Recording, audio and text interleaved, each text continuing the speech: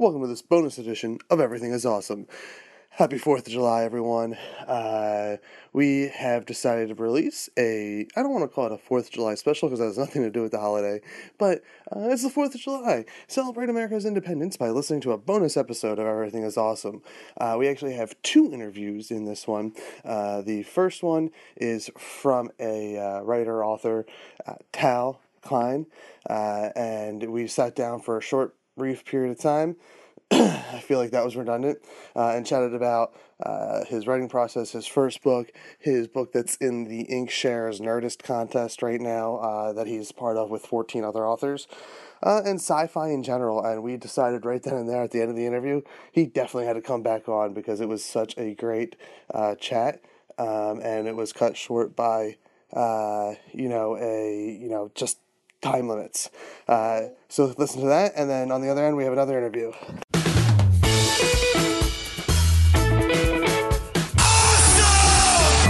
Awesome. Just tell people they're awesome and mean it. Awesome. Awesome. Awesome. Did you have an awesome time? Did you drink awesome shooters and listen to awesome music and then just sit around and soak up each other's awesomeness? Awesome. Awesome. Awesome. That was awesome. You guys are awesome. No. You're awesome. No. You are awesome. Sir, you are awesome. Seriously. Awesome. Awesome. Awesome. Everything is awesome. Welcome to Everything is Awesome. I'm your host, Kev, and this is a show where we sit down and talk to awesome people about awesome things. This week's guest, he contacted me to see if he thought what he wanted to chat about and had to talk about fit the show. And, well, first of all, there's really no criteria for this show. People that listen to the show know, my end game is a good conversation. And whether that's literally, anything from tacos to an actual product or, a band you're in or whatever it is that you have to talk about, I'm in. So, but when someone contacts me with something that's in my wheelhouse, as far as nerdy things and geekdom go, I'm in even more because it's a conversation that I feel is going to be good. And this is another one of those little bonus episodes you're going to be getting where, I truly know very little about this week's guest, and which is not far from the norm. But we have a author and he's part of the nerd life. He's a Nerdist fan, obviously, and we'll get into that here. And he just has an interesting take on something that we're going to share with you today. Ladies and gentlemen, and I always forget to do this with my bonus guest episodes, is to officially get how to pronounce their names. I'm curious to see what you're going to do. I'm not going to tell you until after you butcher it. So go ahead. Okay. I feel like I'm going to get the last name, oddly enough. The last name is easy because it's like Calvin, right? But okay, maybe not. We'll see. Okay. Tal Klein? Yeah, good job. Oh, nice. Usually people go for tall or tail or tal or something like that. The way I always tell people is that it's an Israeli name, so normally the actual Hebrew pronunciation is tal, but nobody says tal in English. So I just decided to settle into tal like pal, because they always say okay, you know how to say everybody knows how to say pal. Just stick a T at the front of that, and we're all set. That's a great way to do it. And I'm glad you're probably the most unique name I've had on the show. It's very American, not on any reason besides that's just who I happen to get on the show. So it's actually I'd say I'm terrible at pronouncing any words, let alone names. So when I get something right, especially like this, it's a little pat on my back that I give myself. You know what I do that's a particularly bad habit along the same lines is whenever anybody gives me their name, I always condense it to a single syllable because my name is a single syllable name. Yeah. So and some people are terribly offended by it. So with you, it's like you'd be Kev and my, and then Roberts are always Robs and Phillips are Phil. Yeah. And some people are really offended by that. It's really funny because in my universe, I can't be offended by it because people always think my name is short for something. Yeah. So it's just really, but for some reason my brain will always condense somebody's name into a single syllable, and occasionally people get offended by it. So I understand. I'm sympathetic to your problem. I see, and that's funny because most people go for the natural Kevin, like my full name, which is, and I'm pretty sure I introduced myself on the show as Kev. It's actually, after 30 plus years of being alive, I kind of forget how I introduce myself these days, but I prefer since birth Kev. Like it's, I guess because my area, I live in the Philly area, just outside of Philly, and there's a lot of Kevins in this area. So I've always gone the other way. So just call me Kev. It's easier. I know you're going to talk to me instead of someone else. So I prefer the one syllable, to be honest. Yeah, it works for me. Yeah. Tell us a little bit about yourself. What I know you have a book called Too Many Controllers, which is a series of short stories that you have on inkshares.com, which I do want to get into a little bit, and also you're part of a contest that I'll let you get into in just a moment. But tell us a little bit about Too Many Controllers before we go anywhere else.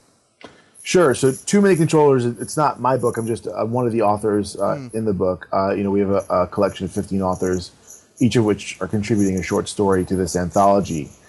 And Too Many Controllers is an entry in the Nerdist video game contest on Inkshares. And it's tough to not explain what Inkshares is and while explaining what the book, go for it. But and we can get deeper into Inkshares later, but Inkshares is basically a crowdfunding platform for books, but it's a very unique crowdfunding platform. It's not like supporting a book on Inkshares. It's very, very, very different from supporting a book on, say, Kickstarter or Indiegogo, because Inkshares itself is a publisher. So they're actually a publisher. They're distributed by Ingram, which is like one of the biggest book publishers out there. And so these contests and also Inkshares in general, it works by, if you crowdfund your book and you get more than 750 pre-orders of your book, they actually give you full publishing. So you'll be in bookstores. You go through normal developmental editing, the full process to develop, like lots of editing, the cover design, like basically the full book publishing process as if you were going through a traditional publisher. And it's just absolutely amazing because I think it's a profound difference than anything else that exists out there. I think people call them like a hybrid crowdfunding platform because really, I mean, they're just a publisher who's decided to do away with the sort of editorial control over which authors and what books get published, and instead turn that over to an audience. And if a book shows that it's got enough of a market demand for it, then they just take their own personal bias out of whether it should be published or shouldn't be published. That's see, I love that. This show we have a mix of indie artists, and I use that term from authors to musicians to podcasters to whatever. And my best friend is a self-published author, and to be a person who like kind of promotes indie, this Inkshare, like it sounds like a great kind of happy medium between self-publishing and trying to get published through the mainstream way of things. Yeah, it's unbelievable. So my previous book, the way I got into Inkshares is actually I won the contest before this one, which was a Geek and Sundry contest. Okay. And I won that with a book called The Punch Escrow, which is about teleportation and stuff like that. But what's cool is I won the contest, and now the book is being published by Geek and Sundry, and I've also now have a writing gig for Geek and Sundry, which is like one of the it's Felicia Day's site. That's super cool. Yeah, and so they really, all these things it's a huge opportunity for an author like myself, like who's just starting out, because I would not necessarily recommend everybody doing this, but I actually had a book deal on the table that I left to go pursue the Inkshares contest, because when you write science fiction, one of the hardest things to do with science fiction, especially as a new author, is the marketing piece. How do you get people to invest? Because it's such an oversubscribed genre. Yeah. You know, and you'd spend a lot of marketing effort trying to get to the Geek and Sundry and Nerdist community. Like, you probably spend the majority of your marketing dollars trying to reach these people. So, you know, when I saw the opportunity to you know, actually go under their umbrella, you know, it was awesome. And so with this, you know, a lot of the guys and girls who are published, who are contributing to this anthology, they've either already published a book on Inkshares or have won other contests on Inkshares. And so these are sort of like veterans of the Inkshares process, and they really know how to work this, which is probably why we're doing so well. And obviously, you know, we need more support for sure. But you know, it was really cool. Like, we have a Slack channel where you know, we just talk to each other, and somebody just had this idea when Nerdist posted this new video game contest. They wanted books that are inspired by video games. A bunch of us were like, yeah, you know, I don't have a book about video games, but I have a short story that I've been writing. And it was unbelievable how, you know, so many of us just sort of chimed in, and we were all kind of had like these short stories that we were working that were related to this genre that they kind of threw out there. We were expecting, you know, they always change up what the contests are about. There have been like fantasy and, you know, mystery and young adult and all this kind of stuff. So, yeah, it's just really, really cool. And it's been fun to sort of work through the process with all these other authors yeah, so you know, we're doing really well, but you know, I definitely want to draw as much attention as possible to the contest. I think there's other really good books in the contest as well that are worth gander. I got to tell you, you've really turned me on to Inkshares because I write a little bit as well for my buddy. My buddy created a whole world that he writes. It's like a fantasy genre. And like I've bookmarked. I'm interested in the short stories that you're contributing to here with this book. So I've bookmarked this page so I can officially pre-order a book because I definitely want to give it a read myself.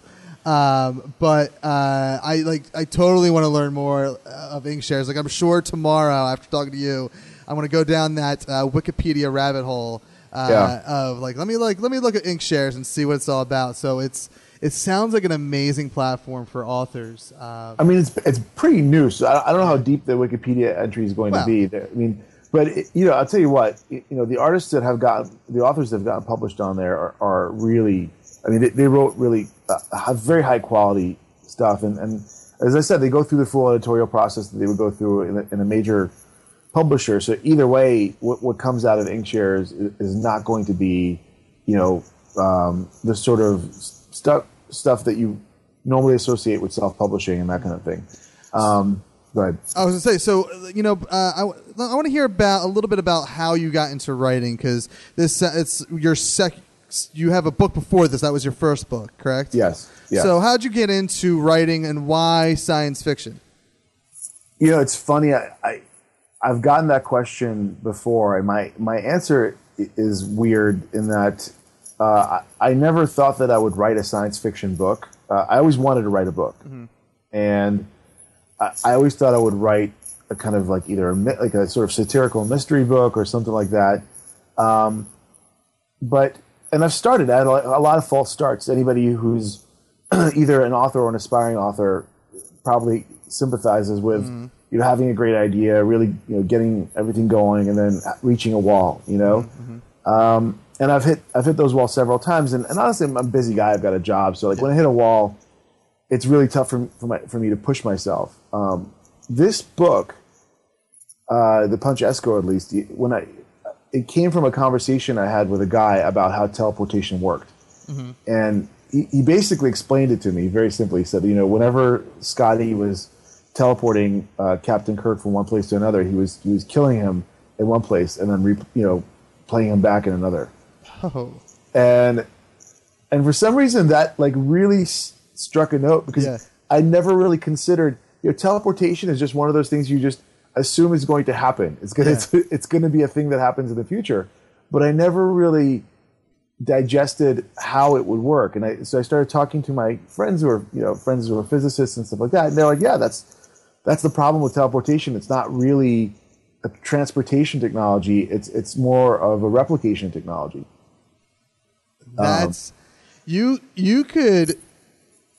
like that one sentence or two as a pitch, and you've like sold me.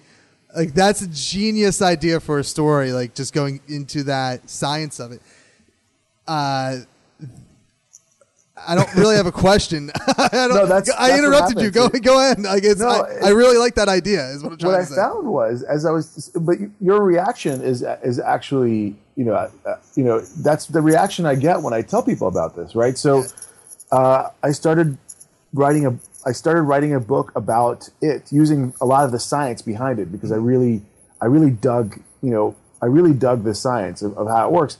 And in general, if you think about humanity's history with transportation, we've always been afraid of new transportation. Like when trains were introduced, this is an absolutely true story. When trains were introduced, there was a movement of people who were seriously concerned that people's organs would fly out of their bodies because the human body would not be able to withstand moving at 50 miles an hour. Yeah. Airplanes is another. I mean, just think about this. Like, who wants the? We're going to put you in a thing in the sky. Yeah, I still think that. Like, it's. I mean, and I've traveled a bunch for old jobs, and I still have never gotten over my fear of flying, and I still have that concept of like, why would I go in that thing in the sky? Like, it is. Yeah. And I'm not. I guess I don't have an official fear. So people that have the official fear, I can only imagine how they're feeling in a. I know it's probably safer than driving. I know that's like a study that's been done, but I'm not in control. I don't think we're meant to be in the sky. So yeah, you're absolutely right. Like in the early days of all these new ways to transport yourself, that's a logical thought. Or self-driving cars now, right? Yeah. I mean, everybody's scared of self-driving cars, and so I think once you start thinking about it, like there's sort of like 5 big problems around teleportation. One is definitely the science of like how do we even pull this off, right? Yeah. The other one is sort of the anthropological. How do we digest what it does as a society? You know what I mean? Like how do we decide that that it's okay to get vaporized in one place and then replayed somewhere else? The other one is political. So like let's say we even digest the anthropological aspect of it. There's the legality associated with things, and what if something goes wrong? Who has the right to the identity of the person that was teleported? Like all these kind of like really big religious. Religion is another one. Philosophical, existential nature. Like when you show up at the other side, there's this big old philosophical problem called the ship of Theseus, and it's actually cool. It's really fast. The whole idea is that there's this big hero. His name is Theseus. He goes over to the island of Crete and defeats the Minotaur. So he's a big hero. Okay, comes back to Greece with his posse and his big wooden ship. And in honor of him, they decide to preserve his ship they preserve it for several centuries. So several centuries later, this guy comes along and he goes and he's like, "What's this? What's this ship?" And they tell him it's the ship of Theseus. This is the guy who beat the Minotaur. He's a legend, right? And he goes, "Well, that happened 300 years ago." And he's like, "There's no way this is his ship." And they're like, "Why?" And he's like, "Well, it's a wooden ship. So, you've got it on the water. The wood surely would have deteriorated and rotted by now." And they're like, "Well, no. As each ore rots, we just replace it with a new one." Mm-hmm. And he goes, "Well, so would you say at this point every ore has been replaced at least once?" And they say yes. And he goes, "Well, that's not Theseus' ship. It's one that looks like it." Yeah. I'll tell you. If originally you started like when you first said that you had a book about teleportation, I would never have thought that it would be like smart, like smart science. Not I don't know. Like when I write quote unquote. I'll say I'm a storyteller. I don't like calling myself a writer because I don't believe that I can actually write. I know I can tell a story. So when I'm writing this story down, like it's just a fantasy story, but to me it feels like it's such a dopey thing, and I love that something as dopey, I guess, as teleportation you took so seriously and and like got sciencey with it. Like that's an amazing. Like, again, that's the 2-sentence pitch of sold me on it. It's incredible. Yeah, it was a lot of fun to write, and and it's the response to it has been phenomenal. I mean, it's been great. Yeah, I mean, as when you first mentioned it, I punched it up so I could take a look at it, and it's definitely going to be another thing that I think you sold at least one more to me, because I don't. When someone can tell a story, like science fiction is kind of more my wheelhouse than fantasy, which is weird because that's kind of the genre I write in. Mm-hmm. But science fiction's always been cooler to me. Whether I've never been a Trekkie, but like a Star Wars and that's about it. Star Wars. I mean, I guess everything can be considered science fiction. Depends on how much you want to really break it down. But I like Doctor Who. I'm a huge fan of. So in I see. This is what happens when I get into a good thought. I lose it. Doctor Who's an interesting one, right? So Doctor Who's a great story and stuff like that. But I'm the type of person who looks at it and I'm like, how does the TARDIS work? Yeah. I've never gone that deep, but that is totally like I've read and I don't have it in front of me. I think I have it at my desk at work, but I have like a little blue book from Doctor Who that's like a TARDIS. I think it's like written like a TARDIS manual, I think, but also telling like a story about Doctor Who at the same time. And have you ever seen Donnie Darko? Yes. What do you think of Donnie Darko? Now I'll say this by saying that, and it's probably going to be a movie I watch very soon now that you bring it up. I haven't watched it in years, but that's fine. I'm a fan of it, and right now I probably couldn't tell you the full plot. That's how long it's been that I've seen it, but I do remember liking it, and it's time travel. Yes.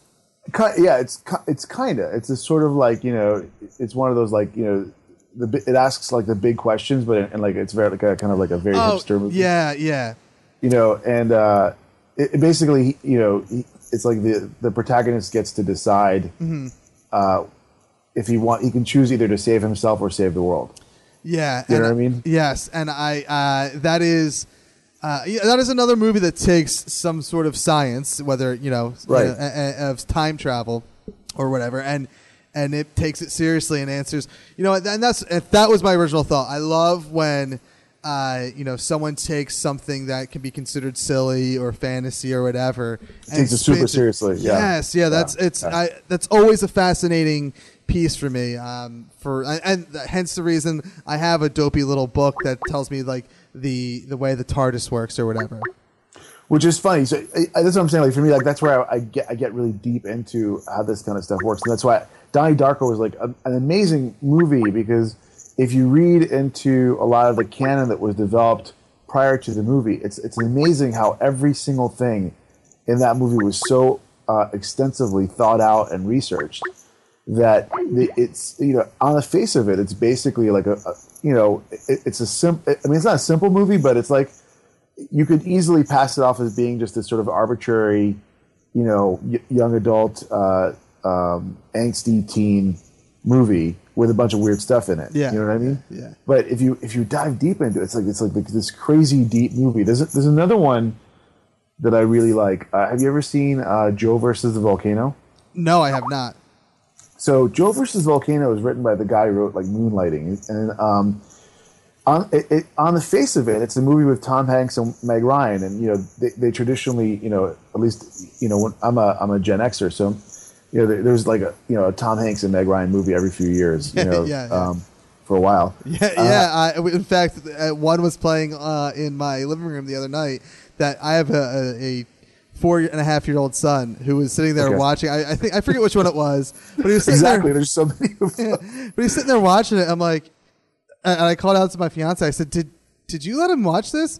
And she's like, "No, I just had it on watching it." I'm like, "Okay, this is," and he was like into it. Nice. Well, they're movies. They're very accessible movies. But the thing about Joe versus the Volcano is like, compared to something like A Sleepless in Seattle or any other movie out there, like it's this incredibly deep movie about like this person and the existential crisis that he faces, like when he thinks he's going to die, and like. I mean, the movie ends up being a little bit too tongue-in-cheek in the way that it handles, I think, the material. But it's just apps like if you dive into it and you really like take it beyond face value, it's incredibly deep. That's why I really liked, teleportation has been a mechanism in science fiction forever. You know what I mean? Yeah. Totally. And people just always are like, oh, of course they're teleporting somewhere. Mm-hmm. And a lot of times people mix it up with teleportation with time travel and like two completely different, Yeah. And it's been really, really fun to write. Another one that I really like is artificial intelligence. I've never seen that one. No, I mean. Not the Oh, okay. I was gonna say, but like as a thing that like people use it as a futuristic thing. Like there's AI. Yeah, and I've seen that done really, smartly as well. And I am fascinated with that as well, because it kind of goes back to like the self-driving car, like. Well, what I like about it, I'm a talker, so I'm sorry for that, but feel free to talk over me. No, not a problem. Yeah, you're one of the guests that are that can match me. I'm impressed. So AI, the main thing that I feel like the big mistake that we as humans make with artificial intelligence is we assume that we anthropomorphize it. We assume that it's going to be like us. Mm-hmm. And so the story I wrote for Too Many Controllers is kind of like. In fact, the closest you could get to that is, have you ever seen Her, the movie Her? Oh, I'm such a terrible science fiction nerd. No, I have not, but I've heard wonderful things about it, and it's on I have a list of movies that I always hear about that I'm like, oh, I need to see that. So it's on my list. I've heard wonderful things. I mean, if you're a science fiction nerd, I'm telling you, that is probably one of the best science fiction movies that's been made, like, in a long time. Yeah. Anyway, the big idea is that at some point, they create like this AI it's like your phone. I'm going to do a little bit of a spoiler for you. Okay, that's fine. But they create this AI for your phone, and everybody loves it. And this guy literally like falls in love with the AI app on his phone, and but it also at some point the movie just shifts. And the AI on his phone, the artificial intelligence component, transcends beyond humanity. Like, it doesn't care about humans anymore. Oh, wow. It doesn't care. It's not even like a Matrix type of scenario where like we're fuel to it or whatever. It just moves on to pursue higher things because we just can't keep up with it. Yeah. And it starts to merge with other AIs and stuff like that. So it's been this really, and I think that is. The ability to take something like the Singularity and move it away from like a sort of a HAL or our perception of Skynet or something that would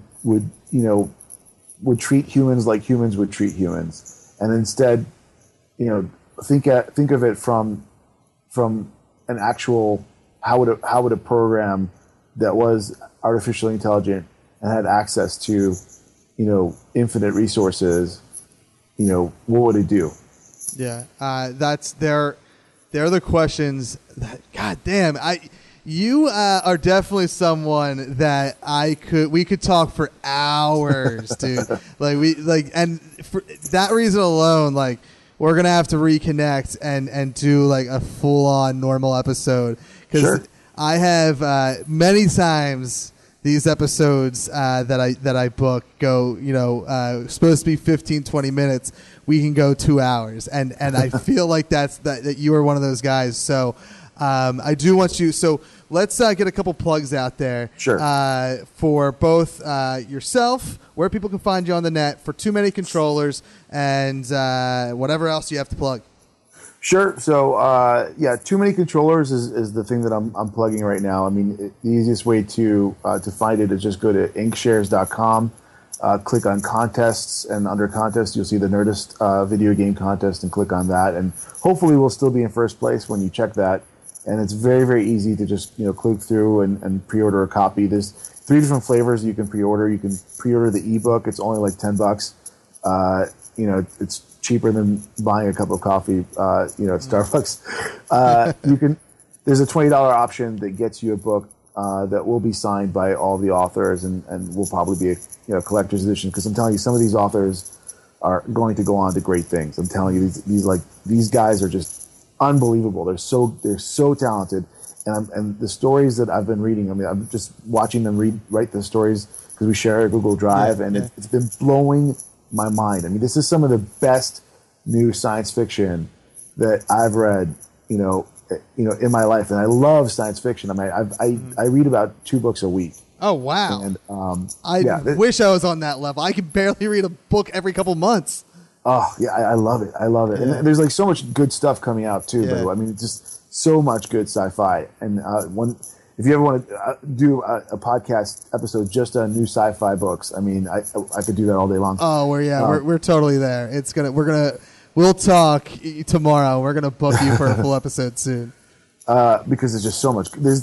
We are in a really, really good time for science fiction. But anyway, so I'm really excited about it.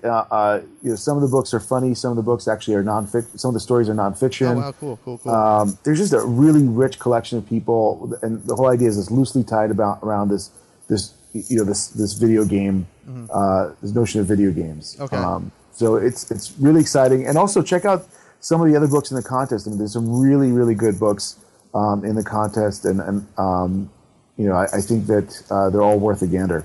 And you know what? And something that we say on this show when we have like indie authors that are indie artists. Like anything that you can do to support an indie artist, like all you literally have to do is maybe skip that pack of cigarettes for the week, or skip that meal for the, you don't have to eat McDonald's today or whatever it is. Like if you skip 1 or 2 little things that you normally do every single day or week, you can easily help support an artist that like Tal here that's got a book on Inkshares, and help get them to A, win the contest, and B, more important I think, is get some awesome content out there. I love indie is like the whole mantra of the show. Too. So yeah, I do too. I mean, when I started promoting the Punch Escrow, my last book, the first few people that I approached, I basically would send them a text message and I would ask if I could borrow $10, mm-hmm.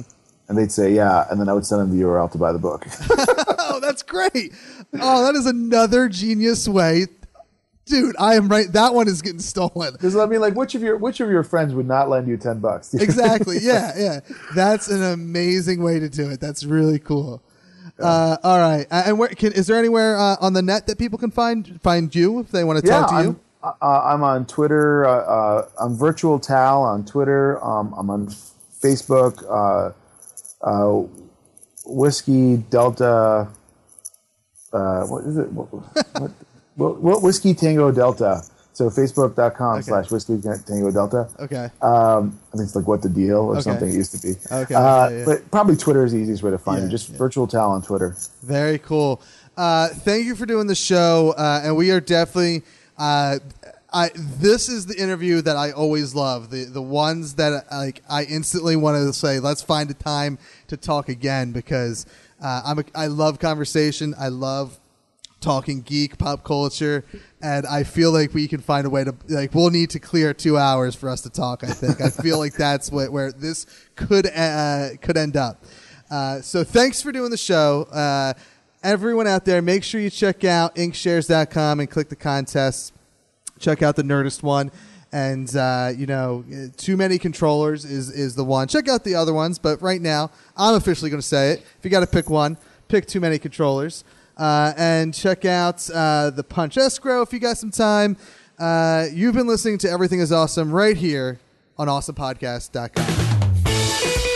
Thanks once again to Tal Klein for being on the show, and I can't wait to have him back on because it was such a great conversation. As you heard, you could hear how into what I was. So we will have him back on the show. I just want to chat with him. He's one of those guys that I can talk to for a very long time, have an interesting conversation with. Coming up next is Jason Mizales. I'm not good at this last name. Let me pull it up in my notes. I was going off memory. Let's pull it up in my notes and make sure I got it right. First name, Jason Mazillas. I think I just said the same thing twice in a row there, but he is a musician, very talented musician, who is also a pop culture geek, and has, ties to the geek world with his massive comic book collection. And we had another, this is another very cool conversation that went a little bit longer than we normally do. And for this bonus Happy 4th of July episode, you're getting normally we keep these episodes to an hour, but you're getting a 2-hour episode out of this. We are going to have Jason back on too, because there was a bunch of stuff that we didn't even get to in our conversation that I would like to touch on when he has more time. He's a busy guy, so it was hard to, it took us a while to pin this interview down. So we'll pin another interview down with him, and it will be just a great conversation because there's so much more to talk about. All right, so here is my interview with Jason right here on Everything Is Awesome, only on awesomepodcast.com. Welcome to this week's edition of Everything Is Awesome. I'm your host, Kev, and this is the show where we sit down and talk to awesome people about awesome things. This week's bonus guest, yes, this is going to be a bonus episode, mainly because I booked too many of these things is what happens. I booked too many interviews, and I didn't the episode that was supposed to come out a couple days ago for you guys. I completely missed the deadline. So the way I make that up to you is I just give you more things to listen to. So this week's guest is a musician, and from what his lovely publicist has told me, an all-around geek. I've been told that he knows every little detail about any kind of geekdom you're going to throw his way. And that you should, you should expect that if any questions you have, he'll have the answer to. That came from the man himself. He has an album that's coming out later. We're releasing this, in a day, in 24 hours. He'll have an album out that he'll, I'm sure, tell us about sometime in this hour. And we're going to have an awesome conversation. It's one of those ones where I know as little as I can, and I hope that we have an awesome conversation about it. And as you all know, I never prep to properly pronounce names on this show. So let's see if we can take a stab at welcoming Jason Achilles Mazillas. that would, you just put some Southern drawl on it and you got it. Oh, really? Yeah, that was actually. I'm kind of impressed. Holy crap! That's see for the last week or two. That's I think I'm 3 for 3 now. Wow! Welcome to the show, Jason. Thank you. I'm actually that intro was. I don't feel like I should say anything else. I think that was about the best it's going to get. All right. Good night, everybody. We'll see you next week. Yes, thank you for doing the show. We've been trying to make this happen over the last, I think, a week and a half, 2 weeks, and we got it in just at the end of the wire here, the 11th hour. But yes, thank you for doing the show. What sold me was, let's see, I forget. I'm trying to see if I can pull it. Was it that bag of money that ended up on your doorstep? It was the bag of money that, no. Yeah. What sold me was, where was it? I swear she said something about a massive comic book collection. Oh, yeah. That's at a secret undisclosed location. Well, okay. So before we get into all that, for the benefit of myself and everyone listening, tell me a little bit about yourself. I don't know. Are you a musician first, or is there something else you consider yourself first? Well, there's probably a lot of things I consider myself. Musician by trade, yeah. I went to school I got a degree in music. I started, with classical piano when I was a kid. And to my parents' chagrin, stuck with it as a career for, forever, basically. Now, were they supportive in the beginning, and then as you got older, did they think you had to get a real job, or... They might have been regretful for being as supportive as they were, but yes, they've got nobody to blame but themselves. My father was a musician. Actually, okay. He was a classical guitarist. He's a Greek immigrant, and but he was so good. He was actually he was so good as a classical guitarist. It kind of steered me away from guitar as an instrument for the first half of my life. It just seemed impossible, you know. So what's your?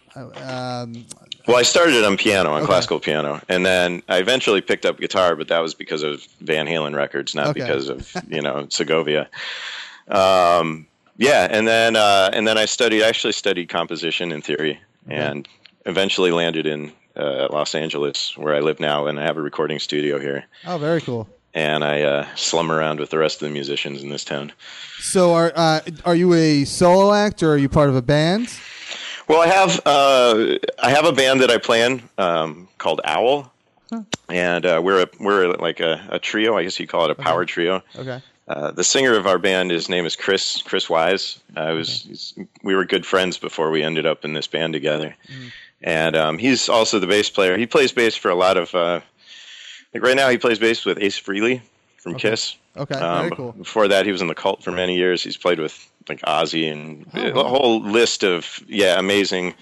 An actual rock star. So I have that band Owl that I play with, and then prior to that, there was a band called Black Belt Karate as well. And basically, when Black Belt Karate split up about a year and a half ago, is when I decided to give this sort of solo instrumentalist thing a shot. So Owl is continuing. It's an ongoing band, but we have a lot of time in between things because of everybody in the band doing different stuff. Yeah. So, so now I'm making solo instrumental music, and it sounds, I don't know, it's cool, though. People seem to like it. Well, so, it's weird when I sit down and talk to a musician because, like... You and me both. I'm more of a talk person, like, so... And what I mean by that is like when I sit down and put the radio on, like for as long as I can, as long as I've driven. So I'm 30. I'll be 32 this year. So for close to 16 years, I've had a more natural instinct to put on talk radio. That's all I listen to on the radio is talk radio in the same way. Yeah, so like I'm a talk, and like the when 06 or right around then when podcasting became a thing, like my mind was blown because it was this world of like I can literally just listen to talk from the minute I wake up to the minute I go to sleep. Don't listen to a goddamn like pretentious musical note for the rest of your life. Yeah, well, and so and where my music. Did I lose you? I'm here. You did drop out a little bit. I expect that to happen from time to time, but we'll work through it. We'll work through the. We're good. Yeah, technology is in our grasp. Yes. So for me, music, I've always been like. Obviously, I have a few of my mainstream bands that I've liked over the last couple decades here, but I'm more of like. Tell me. Well, let's see. So I'm not. I guess I'm not ashamed of them. I'm a fan. Like I'm a Bon Jovi fan. Does your audience know this, by the way? Well, as we're getting into this. Yeah. Well, okay. So interestingly enough, the last time music came up, like where I got into what I like to listen to, is I don't know if you know Erin McGathy. She's the host of This Feels Terrible, Human Conversation. She was on Harmontown. She was married to Dan Harmon, who created Community for a brief period of time. She was on Community. She's she's known for like live performances and stuff out in LA, actually, out west there. Busy lady. Yes. She's going on tour. We're not here to talk. She had her hour to shine. As much as I would love to talk about Erin McGathy for another hour because she's like an idol of mine. This is about you, Jason. So, well, I too am awesome. So I appreciate that. Thank you. Everyone on this show is awesome. I'm not allowed to have unawesome people on the show. It's in the name. But the last time I got into my musical taste was with Erin McGathy, and I talked about Bon Jovi, which I like that era of music. I'm a fan of like. Well, Bon Jovi is, they've gone through quite a few eras, actually. Yes, yeah, and I'm not. Though we do associate them with a very specific one. They actually lasted well into the 90s and beyond. Yes, I'm actually. I feel like Alice Cooper backstage right now, educating about the Indians to Wayne and Garth. I am probably more of a 90s Bon Jovi fan. Oh yeah, so it's my life. Yes. That and 90s is kind of like my music. Every now and then I'll say 80s is like I had some stuff there, but really 90s. And a few weeks ago when the embarrassed, actually I think by the time this episode airs, it's actually, I might be spoiling this because I think this is going to air before the Aaron McGathy episode. But I got it. So a spoiler for next week's episode, or for the next episode with Aaron McGathy, we get into a little bit of conversation about how I had this Spice Girls phase. I think everybody had a Spice Girls phase. It just not all of them were about the music. I was, and I can't. I was, when I was a teenager, I was probably, I guess in maybe 9th grade. I can't remember what grade that era was, but I remember specifically liking the music like that, and to an unhealthy degree. It was, I look back and it's kind of silly, cause I don't know that I would listen to a song now and say, this is my jam. Well, you got to understand that, the Spice Girls were genetically engineered for 9th graders to like them very much. That's true. That's very true. Yeah, don't be ashamed. You had science, against you. So to answer your question, yes, I have gotten into some of my musical preferences. I'm trying to think of modern day bands that I'm into. But see, ever since I've been podcasting on various shows since 2006. So almost a complete 10 years. I think June. I've actually probably already hit the 10-year mark. I think I started in the end of June in 06. Well, congratulations. So yes, a decade of being a failure at podcasting. It's fantastic. You owe yourself a diamond-shaped piece of cardboard or something. I don't know how that works. Yeah, I should. That's what musicians get the platinum and diamond records. I'm just gonna get a cardboard version of that. 14 of those. Oh. Okay. No, okay. I wouldn't be surprised because I'd be a little surprised, but that'd be nice. Yeah. Well, and see, so ever since I've been doing podcasting, I'm more of a fan of indie. I think that there's just more overall talent in the indie world, and I've always been a supporter of it. So even though I'm more of a talk guy, this is a long-winded way of saying, even though I'm a talk guy, I always love listening to, giving as much promotion and respect to indie artists that I can, because obviously you guys have to hustle 100 times more than the mainstreamers for far less listenership. Well, I don't know if it's necessarily that we're doing more work. It's just that there's a lot less people doing the work. You're 100% accurate, and that's why. I think an indie musician, more than any other kind of indie artist out there, even an author or podcaster or whatever, I feel like you guys have the most hats to wear. On top of having, it's also one of the things that you have to just be talented at to go anywhere with it.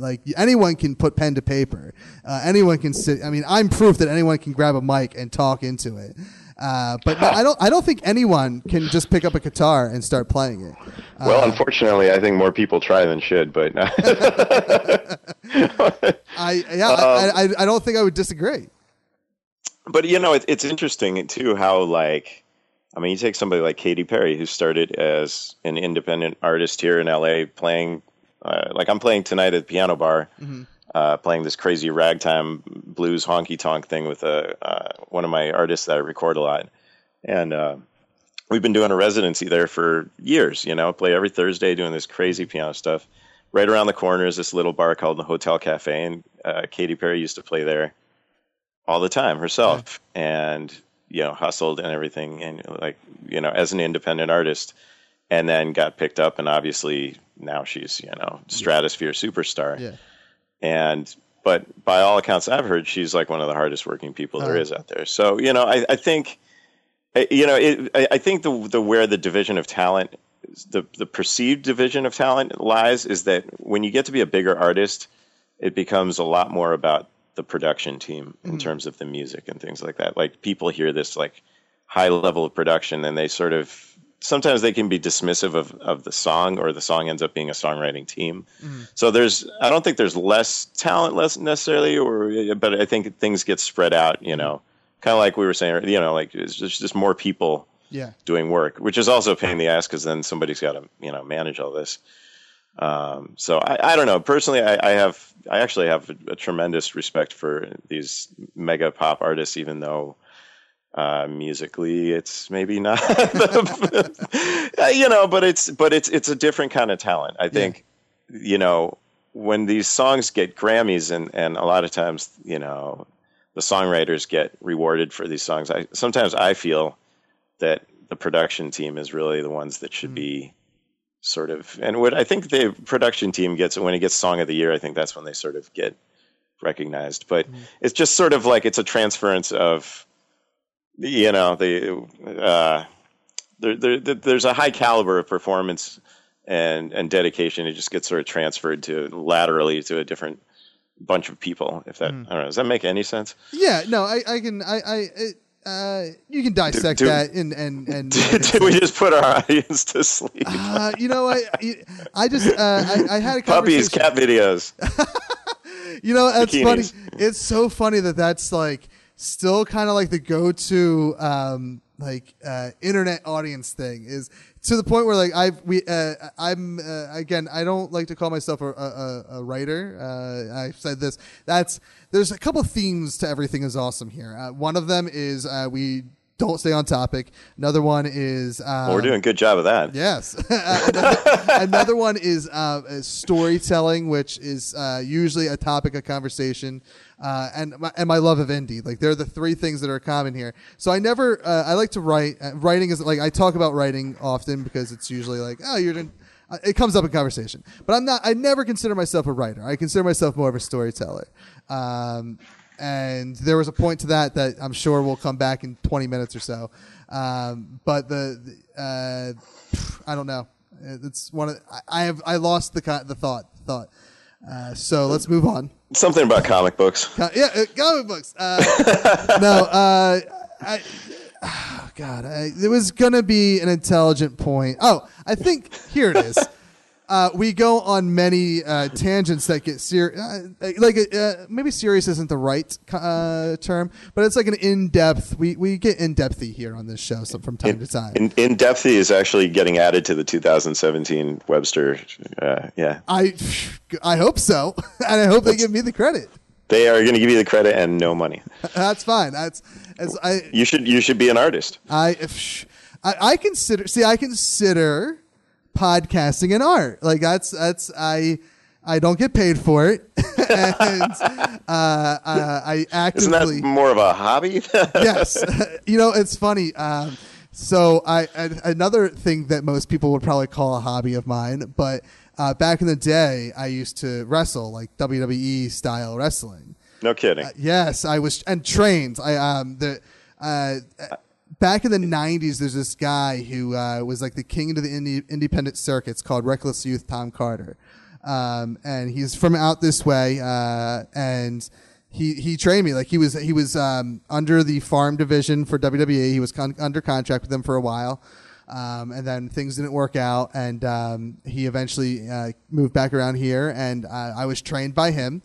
And are you like physically monstrous or something? No, not at all, dude. You sound like a pretty friendly sort of guy I could have a beer at a bar with without worrying about getting killed. No, you will not get killed. I am the way I like to describe myself, personality and looks wise, is kind of like a less famous, slightly thinner Kevin Smith. Well, I would hate for somebody to say a slightly larger Kevin Smith. No, yeah, I'm not larger at all. I'm definitely thinner. But even Kevin Smith talks about how he used to be a slightly thinner Kevin Smith. Yes, I probably when he made Clerks, I'm even thinner than Clerks Kev, but.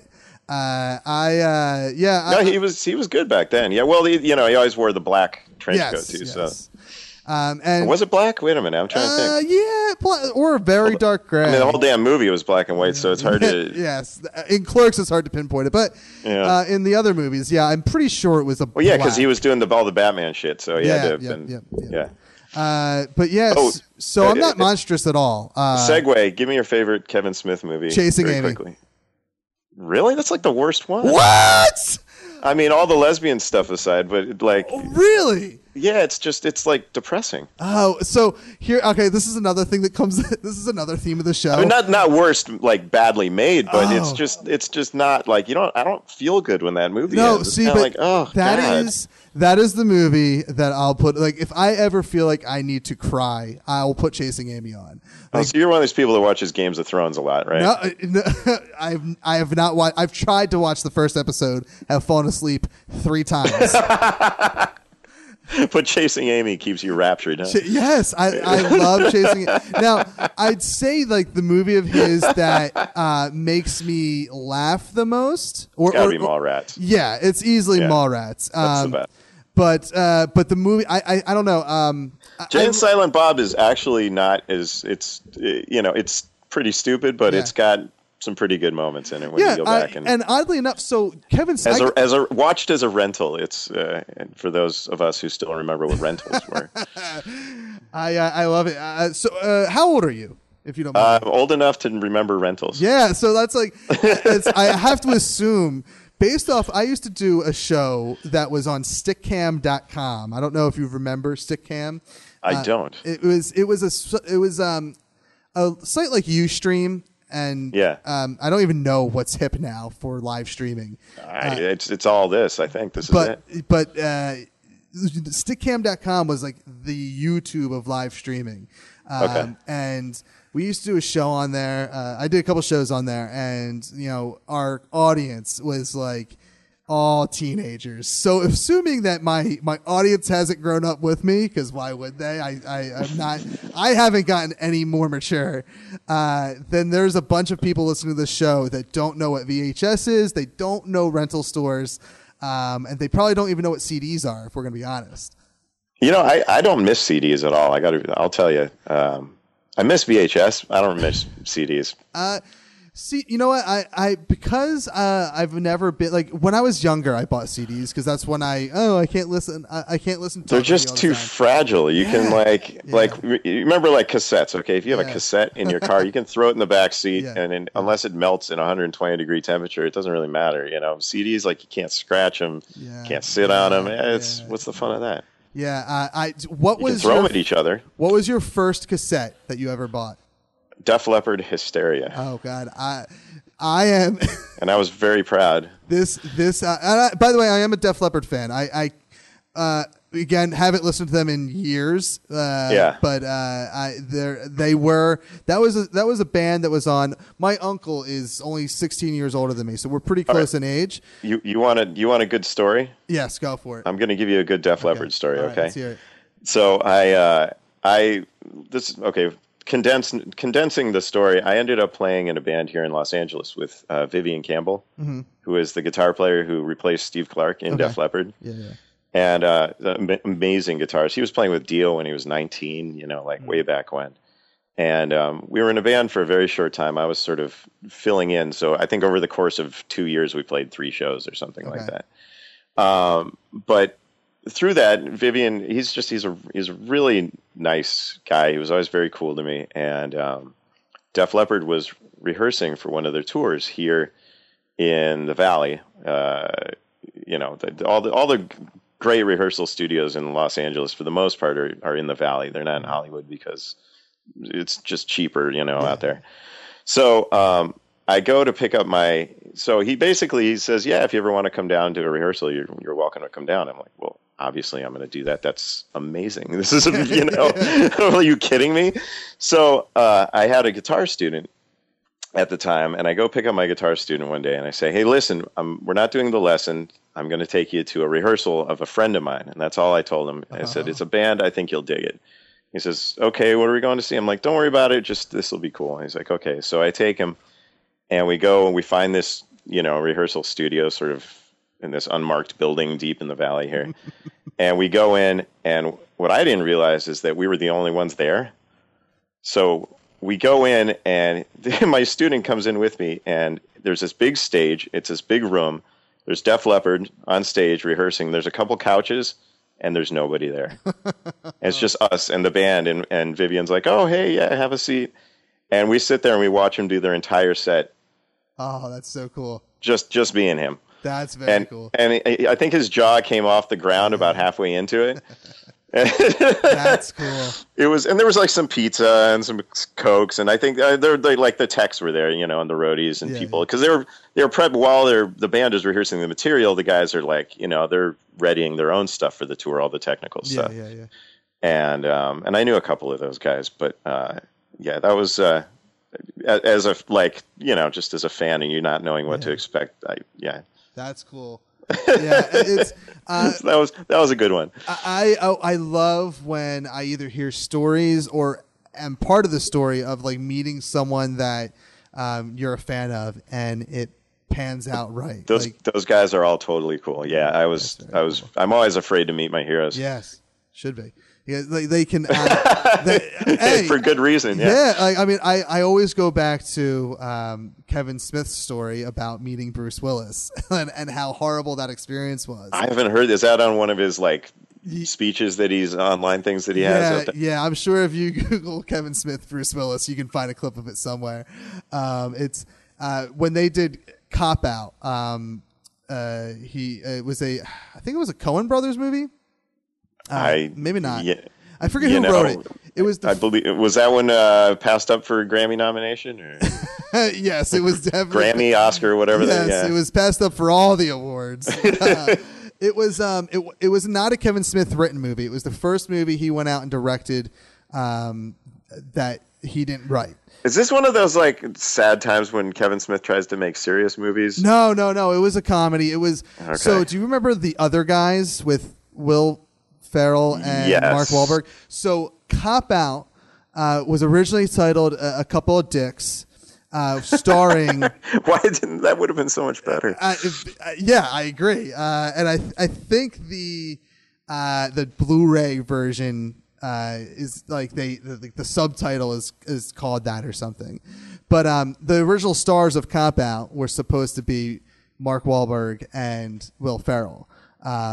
And that was a Warner Brothers movie. And then something happened and they went to Sony and did The Other Guys while Bruce Willis and Tracy Morgan did Cop Out. Got it. All right. And it is, you know what? I don't hate it. It pays tribute to buddy cop movies. I don't know. Bruce Willis, even I don't know. He's just always entertaining. I feel like even if the movie completely sucks, somehow you're still okay watching him. I agree.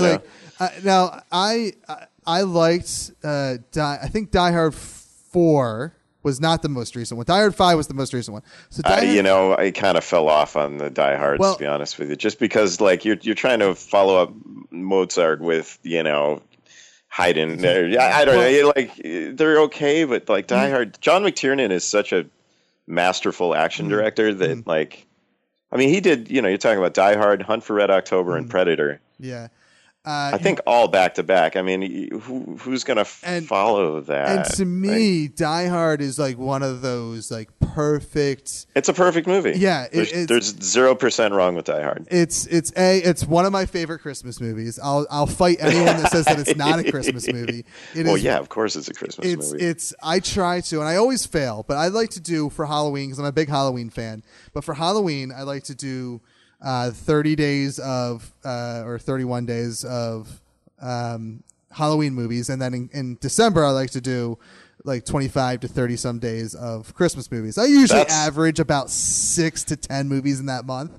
That's a tough. The Halloween movies are all awesome because you can there's endless amounts of great horror films, but I mean, when you've got Bad Santa and you've got Elf and you've got Die Hard, and then you start to get into trouble. Well, and see, I won't mind watching some of the bad Christmas movies. What originally turned me on to watching, I'm a fan of B horror movies. I think they're great. Well, there is such a thing as B Christmas movies that are so bad they're good.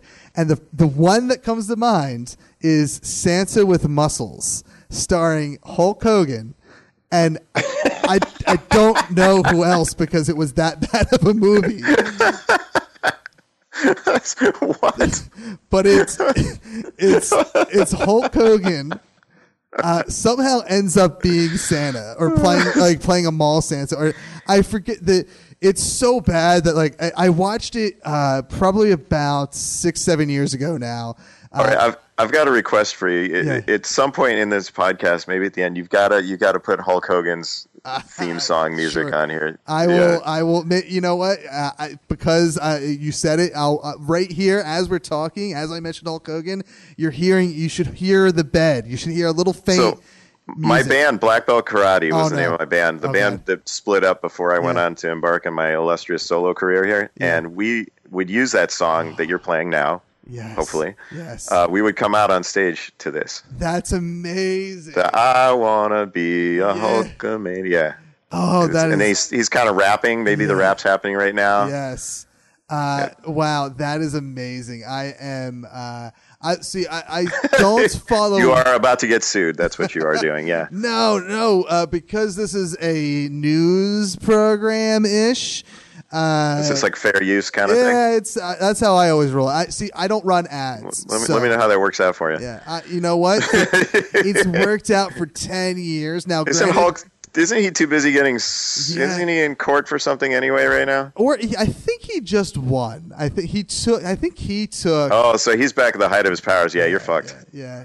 No. See, we're talking over. I think if you talk over it, especially, I think you're safe. Even so just Phil, keep talking, Phil. Yeah, no. I guess we're done now, right? Yeah, it's probably Hulk's faded out now. Yeah, okay, we're good. But I always love. It makes me smile that you came out to that music because I always love like throwing a little wrestling angle into anything that I do live. And fingers crossed, we are. And I think, but I should find out at the time of this recording tomorrow. By the time this airs. I've hopefully already found out, and I can say this, but I'm hoping that we've booked in Philadelphia. They do a podcast festival. I actually think that's a thing everywhere now. But we applied to do a live show for the podcast festival out here in Philly. You have to come out in your wrestling outfit. I still have some of my tights up in the attic, but the last one I wore, and I'll post it to Twitter. This is not optional. I can wear. So I have my Heartbreak Kid tights. I used to wrestle. My original gimmick was Heartbreak Kev, and I wrestled as basically a Shawn Michaels ripoff. And then I eventually had my own gimmick where I had my own tights. But the most recent outfit that I have got destroyed, and it was like a silver. It almost looked like a silver spacesuit. It was an awesome outfit that is just unfortunately dead. But I can probably find a pair of tights and wear them out to the live show. I feel like there's three classes of people that can like have the conversation that you just had about talking about your tights. And you've got wrestlers, you've got superheroes, and you've got 80s rock guitarists. Yes. And it's funny because there's this big thing that's out there now that women love, this LuLaRoe clothing line. That's what is it? LuLaRoe. Okay. And it's a clothing line. They're like, people know them for their leggings, I think. I'm still not 100% up on it. I just know that my fiance bought a couple leggings, and like they have kid ones too.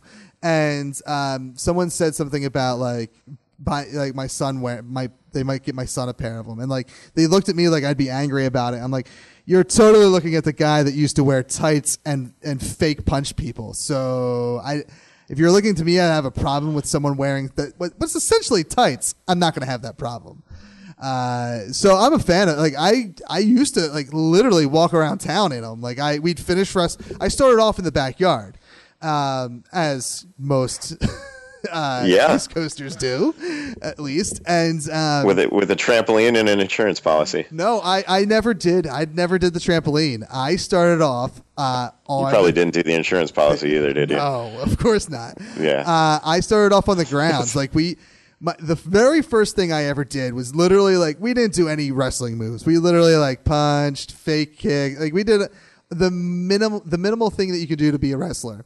But then we hooked up with these guys that did wrestle on the trampoline, and we combined the formats of actually wrestling and the ground, which was a bad idea. That sounds comfortable. Yeah. We had a tarp down. So I mean, a tarp. That's sure, okay. And small vinyl protection between you and the hard surface. Yeah, I mean, we made sure that those rocks were in the corners so that we didn't land on them in the middle of the ring. So we would use fake blood. Some of us were real idiots and would take blades to our foreheads. We would get all bloodied up, real or fake or whatever. And after we were done our matches, we'd go around the corner to 7-Eleven, still in our gear. And bleeding out your skulls. Yeah. So I always said that unless I'm getting paid $40,000 a year, I will not cut myself. So but for $40,000, it's open season. Well, it's silly. I guess now like $40,000 isn't enough to do it. But I mean, maybe there's just a little bit of adjustment for inflation. But when I was a kid, when I was a teenager, like that's what I wanted to do. Like my dream, I was going to wrestle. Like I was going to, and I always said professionally. You're sort of like Roddy Piper meets Iggy Pop. Eat some peanut butter and you're good to go. Yeah, I was going to be. I wanted to professionally wrestle. I never said I want to go to WWE. I wanted to wrestle in front of a live paying crowd. And there's a couple local federations or whatever that were in our area that I wrestled for, or we created our own, and we eventually took our own gig out and toured the local scene here. And so, like, for me, goal accomplished. Now, to kind of round this conversation out, my fiance said it was a hobby. You weren't a professional. You didn't get paid, which it kind of stings a little, doesn't it? It does, because to me, I did get paid, but as one of the people that helped control it, I just always threw my money back in to put on the next show. So I consider it professional. I wrestled in front of a crowd that booed me, cheered me, whatever I needed them to do. And it was, most importantly, like a whole lot of fun. Like that was a time in my life when people say, you've wrestled? Like, that's stupid. I always go and say, I could have been doing drugs or something really bad. Like, I could have been a bad kid. I just fake punched people. Well, it's the fake part that I think is the differentiation, right? Well, see, and that's the thing. Like, I like the term predetermined because I've had, as I'm sitting here doing this show, like I have to adjust my back every now and then from the year. Like I probably wrestled for almost a decade, from 16 to about 20. Probably 8 years. You didn't get fucked up too bad. You can like still walk straight. Yeah. No major spinal injuries. No. The worst I ever got it was I tore a bunch of ligaments in my ankle, and that's the worst I ever I got it. Which it's not. I mean, that sucks, but not. Yeah, it's not like. And I was like, I don't even think I was 18 yet, so it wasn't when I was doing it professionally. It was I got that injury for the backyard for the love of it. And so I was young. It healed. What's worse, like football or wrestling, when it comes to destructive force on your body? Well, I would imagine football probably ends up being worse because theoretically, as a wrestler, you're not looking to hurt each other. You're looking to put on a great show and make it look real while protecting not yourself but the other person. Whereas like more football, like burly acrobatics or something. Yes, and whereas football is more of I'm going to hurt the other person.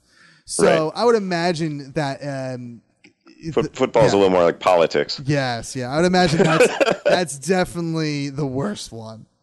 And I, even though my ankle, like my knees, I have like arthritis in my knees from it because we wrestled in the backyard. But you're also 78 years old right now. Yes, you just sound younger. Yeah, I'm just now starting to like wind down. I stopped wrestling last week, so I mean the arthritis, the broken bones that I got on a weekly basis.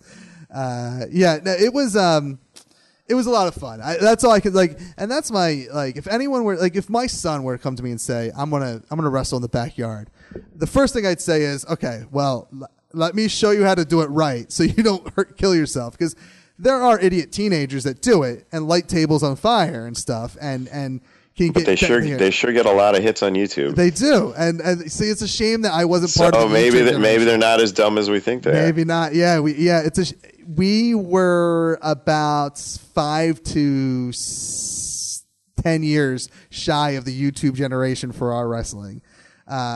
Because we waited until we had a license from the state of Pennsylvania to light our tables on fire. Oh yeah, you can't wait for things like that. Yeah, not in the YouTube generation. The kids want it now, and it's amazing. Like, we did do dumb things like jump off the roof of a shed. We in the state of Pennsylvania where I live, it's illegal to break fluorescent light bulbs. You're kidding me. I don't know. It might be illegal everywhere now, but 10 years ago, I didn't think it was. It's like un-American to have a law like that. Well, I mean, we would go to the hardware store and buy bulks of them because the effect of them shattering is amazing. Oh, yeah, it's awesome. We used to do that was probably the dumbest. That and the fire table were the dumbest things we did. There's a band out here, and I can't remember. So the drummer of my last band now plays with Dweezil Zappa, and he tours with him a lot. And I think it's his. I want to say it's maybe even his drum tech for when he's touring with Zappa. This guy has a band out, and I saw him, and part of their set is that they smash each other with these things. That's and like and it's there's blood everywhere, and you know, they're insane.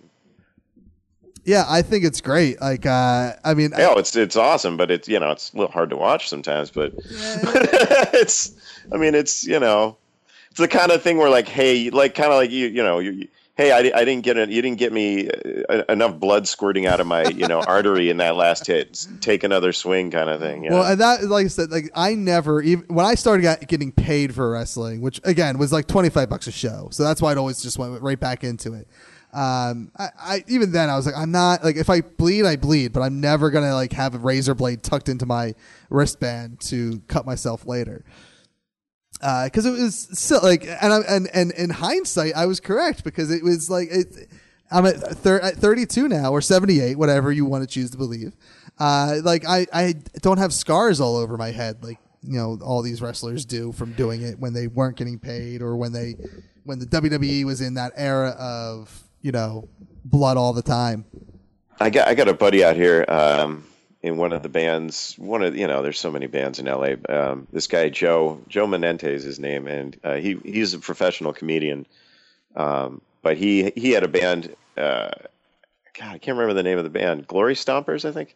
Anyway, he would take a stapler, like industrial power stapler, and you would throw up money on stage, and he would staple it to his forehead. Yeah, no, thank you. And he would get mad if, like, he didn't hit, like, the right spot, if it just went in and just kind of drizzled, like he wanted it, like, spurting. No, yeah, I've never been that guy. Yeah, you know what though? I did the one thing I considered to do was the thumbtacks, the Mick Foley. Let's throw some thumbtacks on the ground, and you'll backflip me, Ric Flair backflip me onto the thumbtacks. And I never did it because everyone said I was stupid for wanting to do that. But I thought that would be a cool way to do something that was like, for us would have been like hardcore, because, there was one guy that, like, juiced and took a blade to his head and went way too deep, way too long, had to go to the ER for it.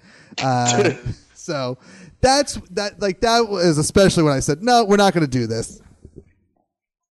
Well, I mean, I guess it worked out.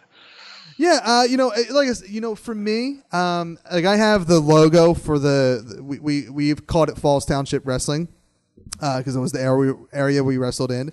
I have that logo tattooed on my body because it is probably at least in my teenage years, late teenage and early 20s. Like, that's definitely one of the most important parts of my life. Was that wrestling. And people said when I got that tattoo, you're going to regret it. You know what? I'm 6. I've had the tattoo now for 14 years. I don't. You don't have a tattoo of a thumbtack. So there you go. Yeah. I mean, I could have done that. I could have done some, or like a pony. Like there's. Ask me how I know that. We are not going to tell. Okay, so I don't know how we got on this wrestling tangent, but we did. And we're going to bring it back to I have no you. idea. Yeah, let's go back to you for a little bit. Yeah, but I was not a wrestler. Yes, I wrestled the school bully once. I took a wrestling class, and like this is like straight up out of your one of your like teenage angst comedy things where like we're in line and you're like they put you all in line facing each other, and I'm like, oh god, it's that guy. And sure enough, I get called up, and it's the fucking guy that terrorizes me all the time, and he comes up, and I have to wrestle this asshole. And of course, like I get put in the the bitch position, I guess. What do they call that one? I don't see. I've never was into that. Like what's actually a talented wrestling. Man. And then like now you're getting humiliated and like, oh god. Yeah. So yeah, I'll pass on wrestling. Yeah. Well, and that's the thing. Like I was always into like fake wrestling, WWE wrestling as a kid, and then kind of fell out of it for a little while, got back into it, and then eventually like said, I'm going to do it. I'm going to train in it and whatnot. But I was never into, I guess it's like, I guess they call it amateur wrestling is that, but collegiate wrestling maybe is another term for it. But I never was into that. I always in gym class, like was hoping like, please put me in health class, the rotation that I'm supposed to be doing wrestling. Dude, there's nothing worse than the smell of another man's gym shorts shoved into your, face. Yeah. Like, oh god. It's gym class for me was always unless like we were doing so my high school at some point we were able to. If you could wrestle with the girls, that'd be something. But it just, they don't do it like that. No, they don't. And I mean, they may with the as people become more liberal with the transgender thing, feeling if you feel like this, they may allow it a little bit. Who knows?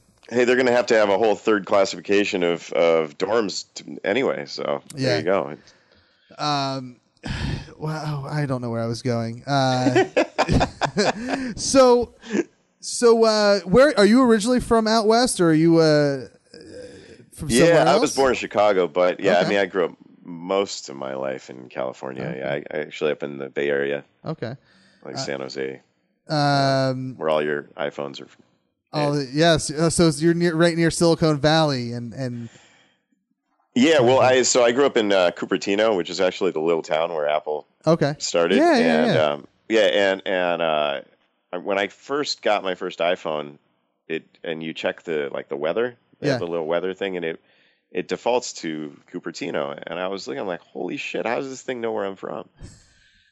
And I guess they all do that. So yeah. I don't see. I was a late iPhone person. Like I was. Yeah, this was back in the '60s. When Apple was first getting going. The 1860s. 1860s. Yeah. Do you happen to do stand up? Because you are a funny dude. Like most musicians I talk to don't have jokes. Most musicians, some of them are knuckleheads. I don't know. I think they got to the point where they watched Spinal Tap and it wasn't funny to them anymore. Oh, okay. Yeah, that's when that's not the point you want to be at. Yeah, you sound like you're a dude that could definitely take like a stab at an open mic. Yeah. Well, that's the next step down from when the music career doesn't work out. Then I'll just go straight to having people yell at me on stage without a guitar to like. Well, that's what I'm expecting. Now I know. Now I remember how we got into the wrestling conversation. I plan on making my entrance to the live podcast show in like true wrestling fashion of like getting a theme song out absolutely have the girls come out with the numbers and everything and it's is that just boxing? That's just boxing.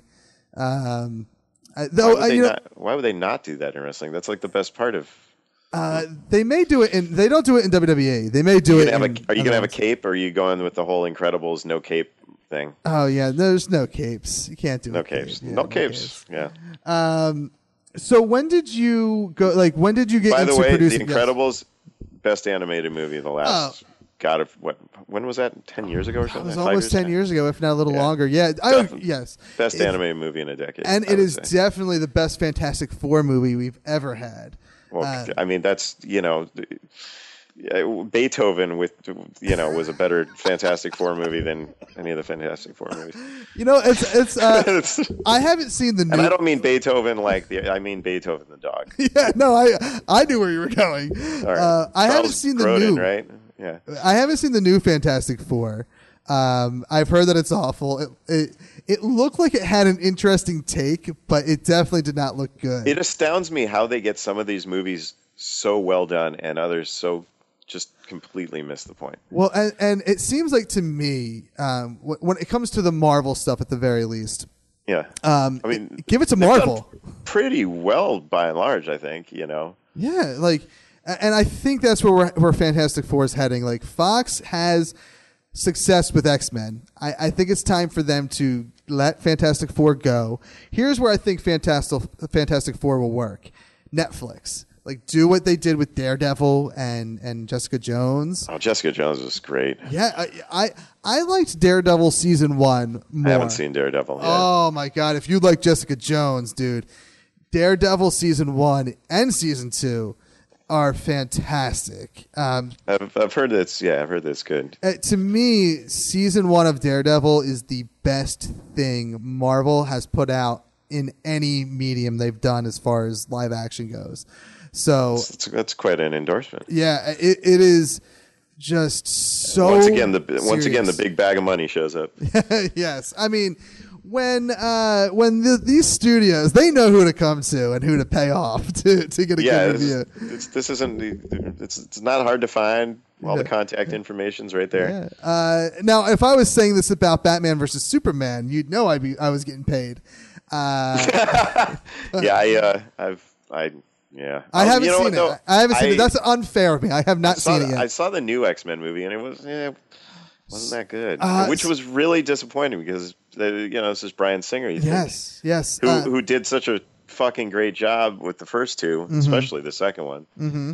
I agree. What did you think of Days of Future Past? Well, it took me a while to warm up to the new cast, just because, I don't know, they did such a good job. With that first, especially with the casting with the first group of movies, right? Yeah. I think that Fassbender's amazing. I mean, he could take a shit and everybody would, The guy, the Professor X guy, what's his name? James McAvoy. Okay, so I think it took him.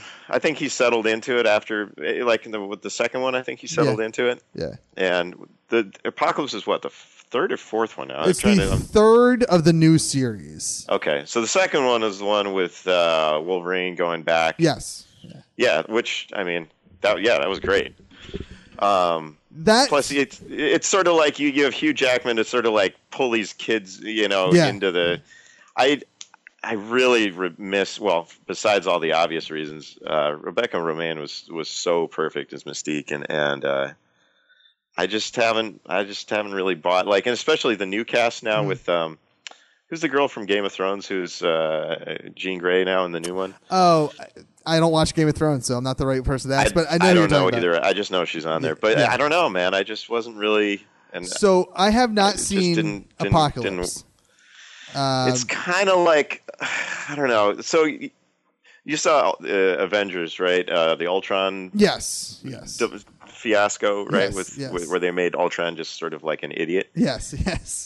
It's kind of like that. You have this sort of like extremely bad, extremely powerful, and extremely sort of wise. He sort of devoid of any sort of real motivation. Bad guy, like just sort of I'm evil. Ha ha ha. That doesn't really. Yeah. So I think the motivational impetus was just sort of like we're gonna kill everybody we're gonna destroy the earth to make a better like there's some sort of there's supposed to be some sort of underlying humanitarian cause at the end of all this.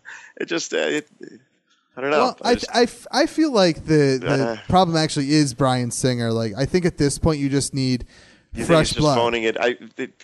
yeah, like he's kind of phoning it in at this point. Yeah, or something. yeah, because like he's lost the spark for it. I think he has a different vision. Like he, because he was so on point before, man. Well, and you know what? So good.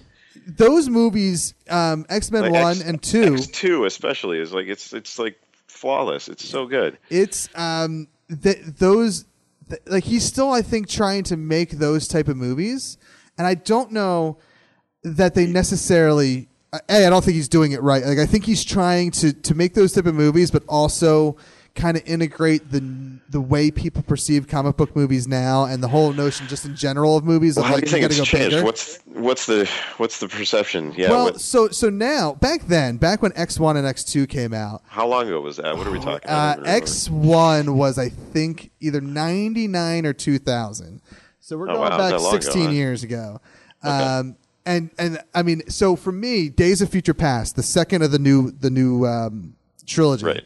That to me was more important than, like, say, Avengers, because Avengers was cool because we finally, after the last like 6 years or whatever it was, we got to see all these characters come together. Well, the first one was okay, but it was just the Ultron thing was idiotic. But so that's just great for like the current day generation of comic book movie fans. But 16 years ago, I went to go see X-Men 1 in theater no less than 7 to 8 times. Right. That was wonderful. Yeah. So seeing the old cast come back into the story and them like officially making the new trilogy part of this huge universe of X-Men movies now, like that was for me my Avengers moment. I was so happy to see that happen. Yeah. I don't know why I brought that up, but yeah.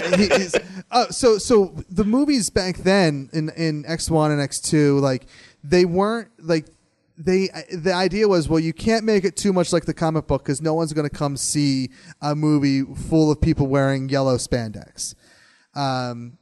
And I think 16 years ago that was right. Like you didn't have an audience that was necessarily comic book friendly.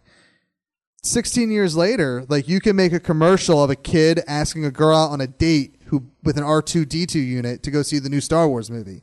Like that was a commercial that happened in the last 6 months.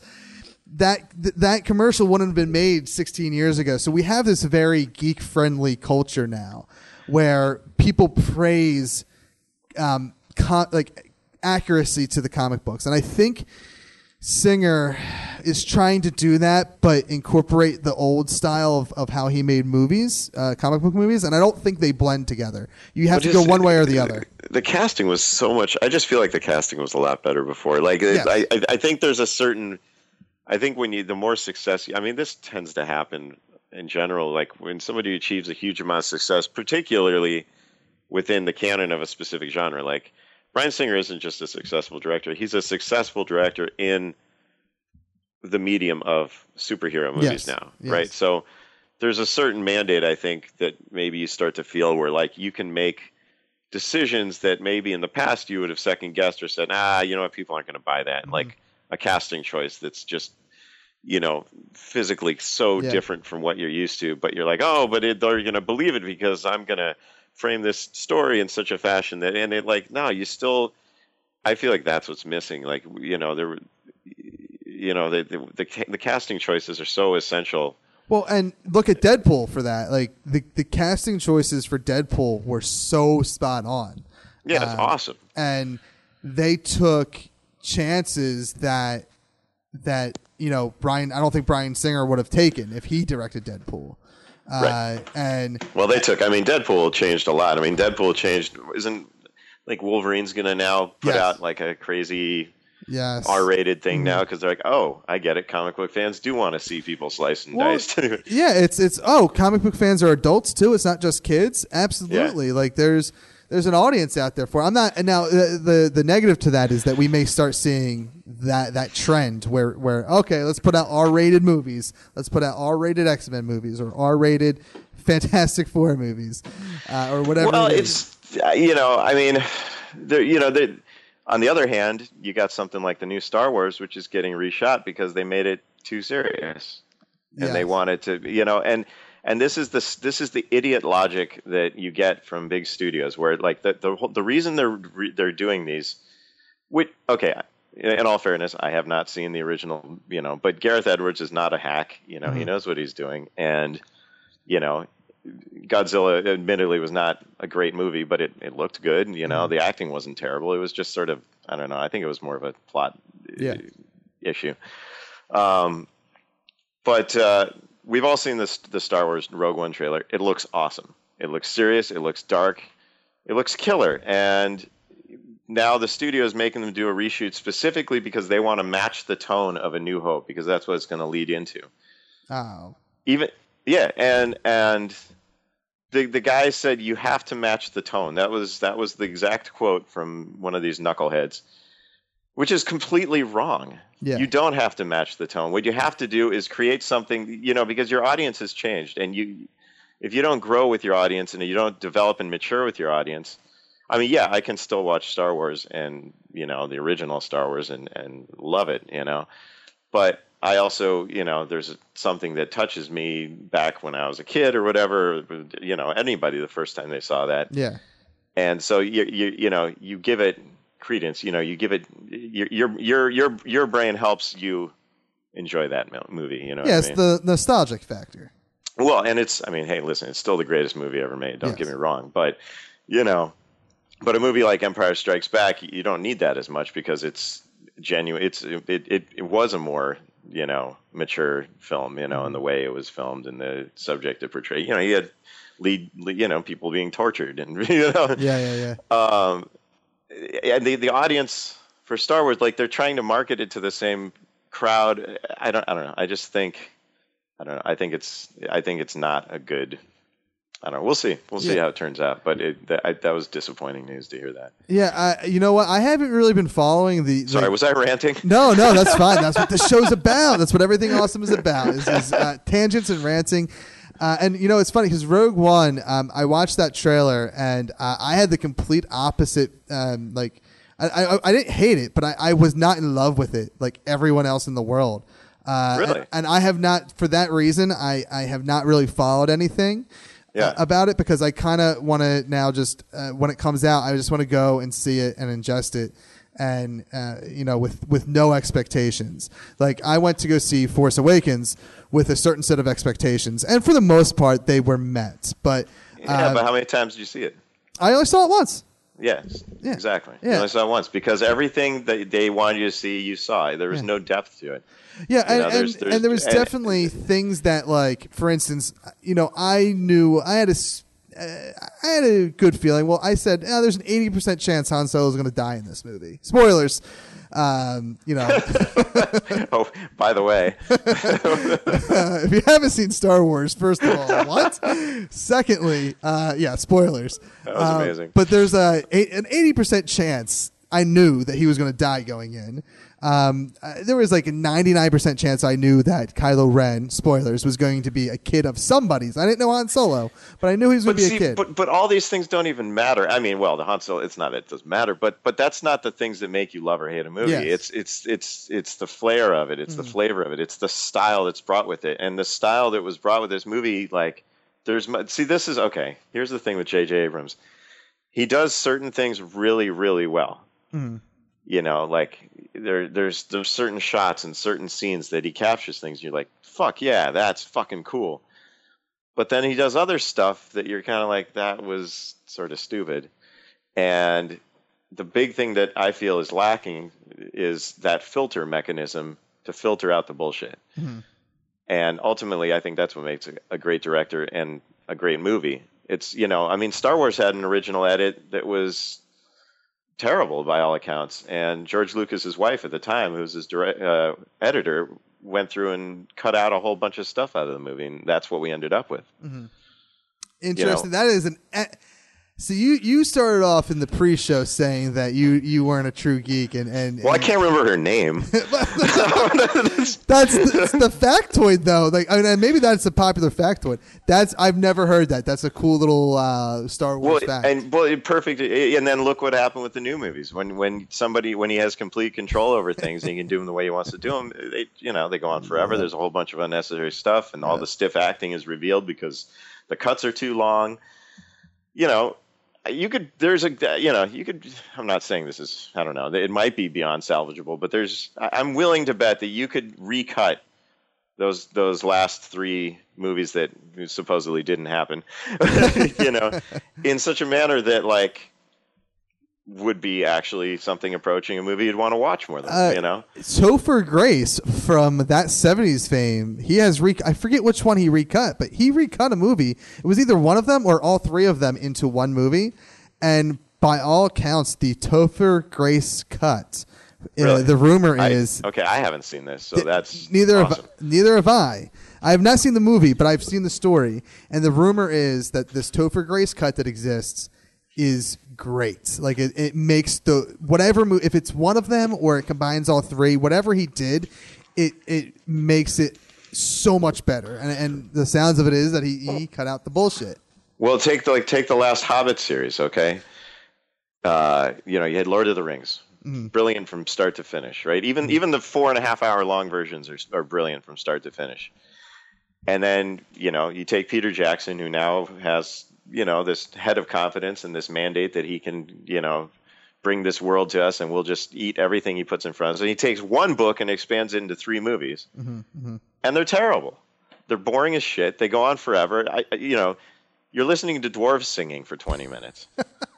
At least before you had hobbits crying. It makes you miss the crying hobbits. See, I have not seen the Hobbit trilogy. It's terrible. But that, because it goes on forever and you're extending and pulling shit out because you're so in love with your own material. Yeah. And you're so in love with your own scenes. You're like, okay, yeah, look how great this is. Let's just let this scene play out.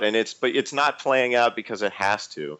It's playing out because the hubris of the director feels that it's that good that people are just going to want to be entertained and enraptured by this thing. And it's not. It's a long, boring, stupid scene that should have been cut short. Yeah, and that's I think definitely goes with what we said with Ryan saying. Like, directors kind of become their own worst enemy when it comes to you just become too much of a creative or too much of a powerful force. Yeah, and then you have nobody is around to tell you suck, and if they are, you're fired. And that's what that's my fear with Deadpool going forward.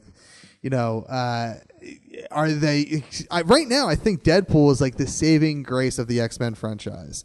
It was just so fun, and I would like to hope that because the people involved, like Tim Miller and Ryan Reynolds and everyone else that literally spent the last 10 years trying to get this movie made, or however long it's been. They spent a long time trying to get this movie made.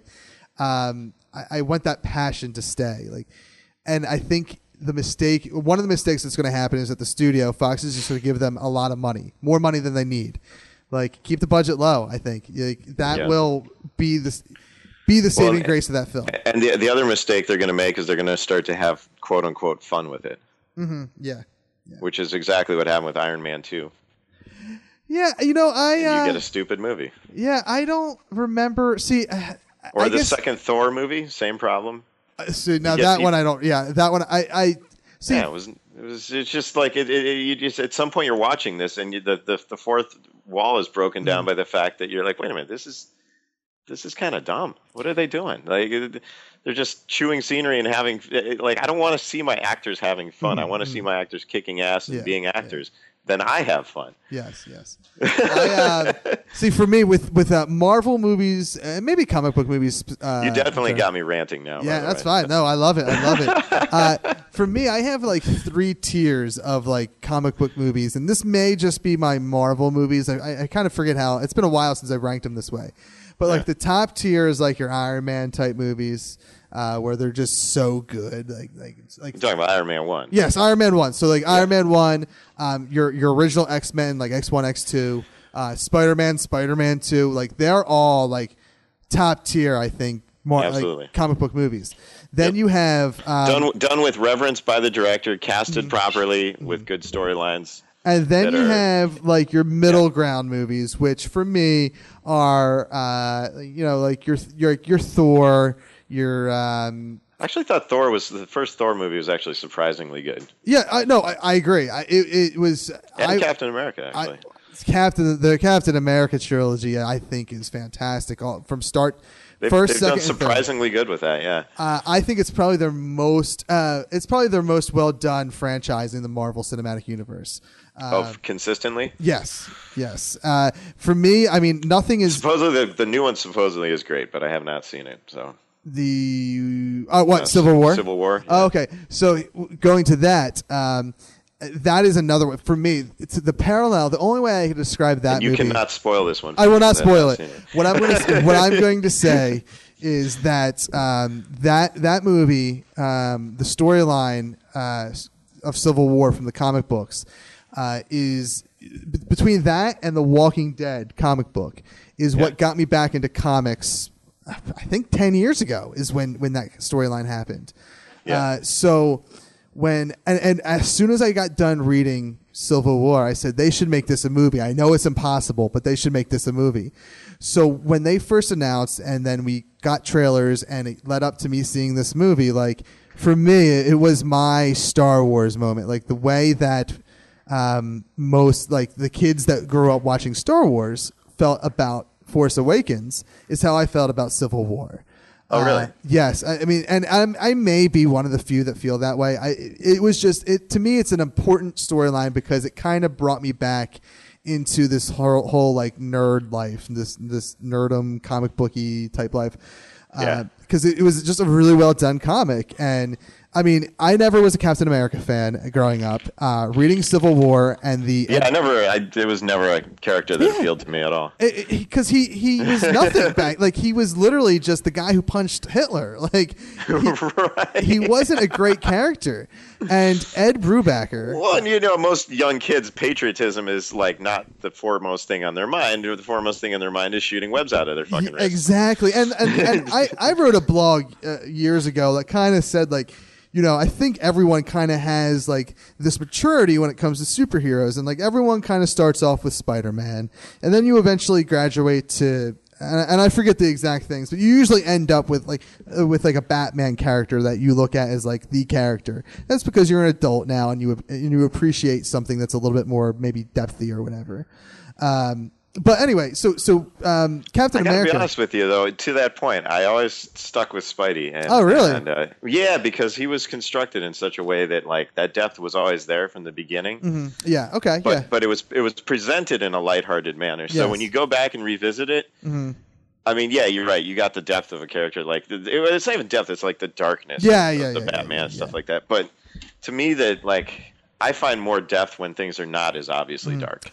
You're right. Yeah. I guess I misphrased that, but yeah, I mean, for me, but Spider-Man as a surface character is exactly what you said. He's it's this lighthearted, bouncing around, joke-making, sort of crime-fighting guy. And I'll tell you what. If you're a Spider-Man person and like you never left that world, you will be so happy with Civil War and how they treat him. Everybody has said that. Yeah, they said they got Spidey right. It's and.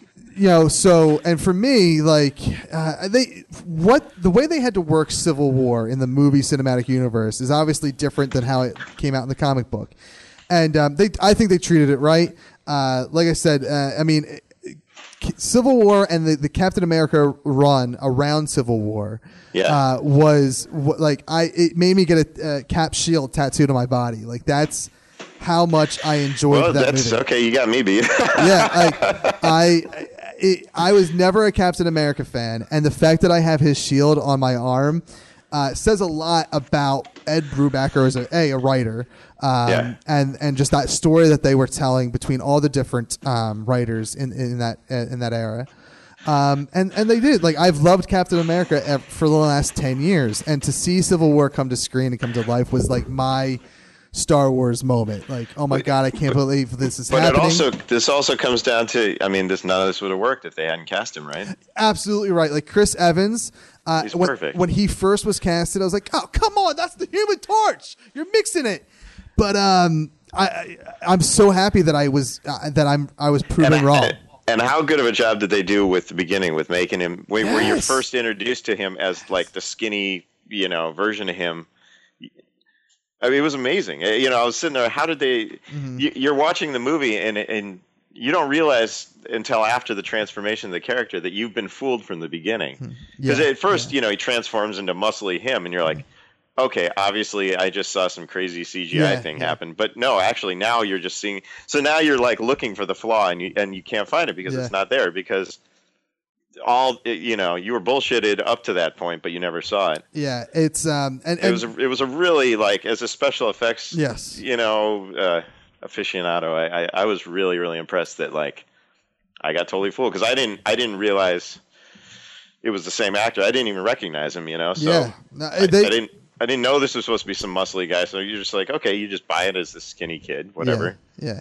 They it was amazing. They treated the way I really like. So I still stand by that. If you were a fan of Winter Soldier, and I think that may be so far that's my favorite Marvel movie. I think is the Winter Soldier. I just think it's really well done. Like that's a story that if you put Jason Bourne or if you put any action hero in that role, like it still works. Like it works without the comic book superhero background. And I guess there's a new Jason Bourne coming out, right? Yeah, called Jason Bourne or something. Yes, creatively enough. Jason Bourne again. I'm not sure what it's called. But we'll see how it goes. But yeah, I think Winter Soldier is still the best Captain America movie. But Civil War as a Captain America movie is the best Avengers movie, like for sure. Right. It's and you'll again. I'm not going to spoil it, but it is so good. Like, and again,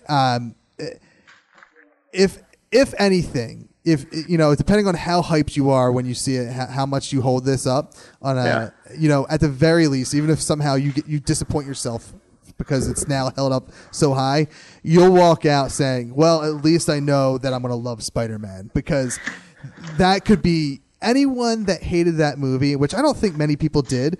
But if you walk away hating that movie, at the very least, you can say they finally nailed Spider-Man 100%. Well, like the first Spider, what's his name? Tobey the little Maguire. Guy. Tobey Maguire. Yeah, he wasn't my ideal, because I didn't, Yeah. We didn't grow up with the original Spider-Man. Yeah. That was like, when the hell was that, in the 60s? Yes. So they created this character that harkened back to like the first 12 issues of the series, right? Mm-hmm. And they did a really good job, but that wasn't like the Spider-Man that was like when I was a kid. It was, it was Peter Parker in his mid-20s with his apartment in Queens, and so I'm still hoping to see that. I don't know if this is what that is now, but I won't spoil it for you. So, I won't spoil it don't for say you. anything. Good. For me, Let's stop talking about this. Here's what I'll say. Here's what I will say about the generations of Spider-Man we've had since Tobey Maguire. I think Tobey Maguire was a better Peter Parker than a Spider-Man. I think Andrew Garfield was a better Spider-Man than he was Peter Parker. I didn't see the Garfield stuff at all. I couldn't do it. Yeah, I mean, I'm just not a fan of reboots, man. I was angry about the reboot. It got me out of comic books. It gets me out of the movies. Yeah, it was. It was an I've been unneeded. Struggling with it in the Star Trek shit. It's like, The Andrew Garfield years, as we'll call them now, were definitely unneeded. But I sat down and watched the first one. I don't think I watched the second one. But he played like his Spider-Man was more like the 90s cartoon Spider-Man, which has always kind of been my Spider-Man. Like, I just liked how he acted and like his quick wittiness and whatnot.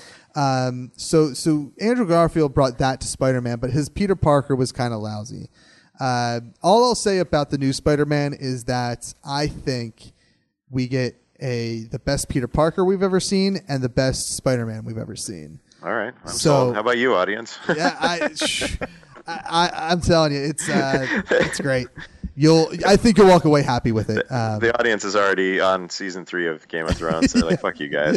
Yeah. They bailed out and said we're just going to rewatch. Like, you don't like the Dragon Queen or whatever the hell. I have a buddy who he's I think actually in the next week or so I agreed to give it a real try at watching Game of Thrones, and then we'll podcast about it. All right. Because I have this fascination with like there's a certain genre of podcasts out there that like where one of the hosts wrap up kind of Well, yeah, I love that too. Because I love to talk. But there's this one show out there that I listen to that every now and then they'll have a special episode. It's called, the podcast is I Like to Movie, and every now and then they do a movie review, and they do a couple shows that are themed after the fact that one host has seen a movie and is a beloved fan of said movie, and then the other host has never seen it. So he watches it for the first time, and then they talk about it. And that dynamic of like super fan and like newcomer, really works for me. Oh, that's interesting. Yeah, because I mean, obviously the point is to appeal to both. Yeah. Without sacrificing the quality of what you're doing. Yeah. So we're tricky. Yeah. We're gonna try to do a Game of Thrones. 6 years later. We're going to try to do a Game of Thrones podcast. So, episode 1, season 1. Yeah. Yep. We're going to do a 1-for-1 episode to fill up the summer or however long the between season 6 and 7 of Game of Thrones. We're going to watch a bunch of episodes of Game of Thrones, my first time, and we're going to talk about it. So expect to see a lot of dismemberment and a lot of man ass. That's what I've heard. I've heard it's a lot of that and dragon eggs or something. I don't really know. I don't know. I watched one episode and I saw more naked male butts than I needed to. And then somebody's hand got chopped off. I'm like, really? This is what people are into, huh? It's going to be. I'm wondering if it will catch me, because I have like a 3-episode rule when it comes to any kind of show, and I will try to watch the first 3 episodes, no matter how good or bad. And then if by episode 3 you haven't won me over, then I kind of bail out. Well, that's what fucked me over with Jessica Jones. I got into there's things that go, and then I was watching 4 episodes a night just to cram through it. Yeah. Like, God. Yeah, and you know what?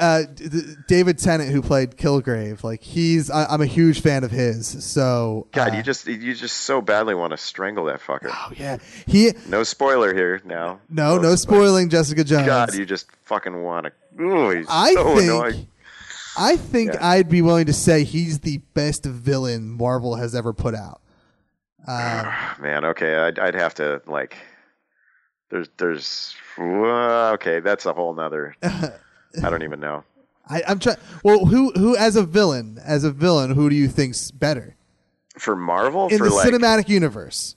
Oh God, I mean, we got there's Magneto's pretty good, which the Magneto pronunciation freaks me out. I feel like that's still wrong, even though that's how they do it. Yeah, but you know what? That's Fox. Like I don't count him as part of the Marvel Cinematic Universe. As a Marvel, so you're talking about the actual the cinematic universe, the thing that's all connected together. I think Kilgrave is one of the best handled.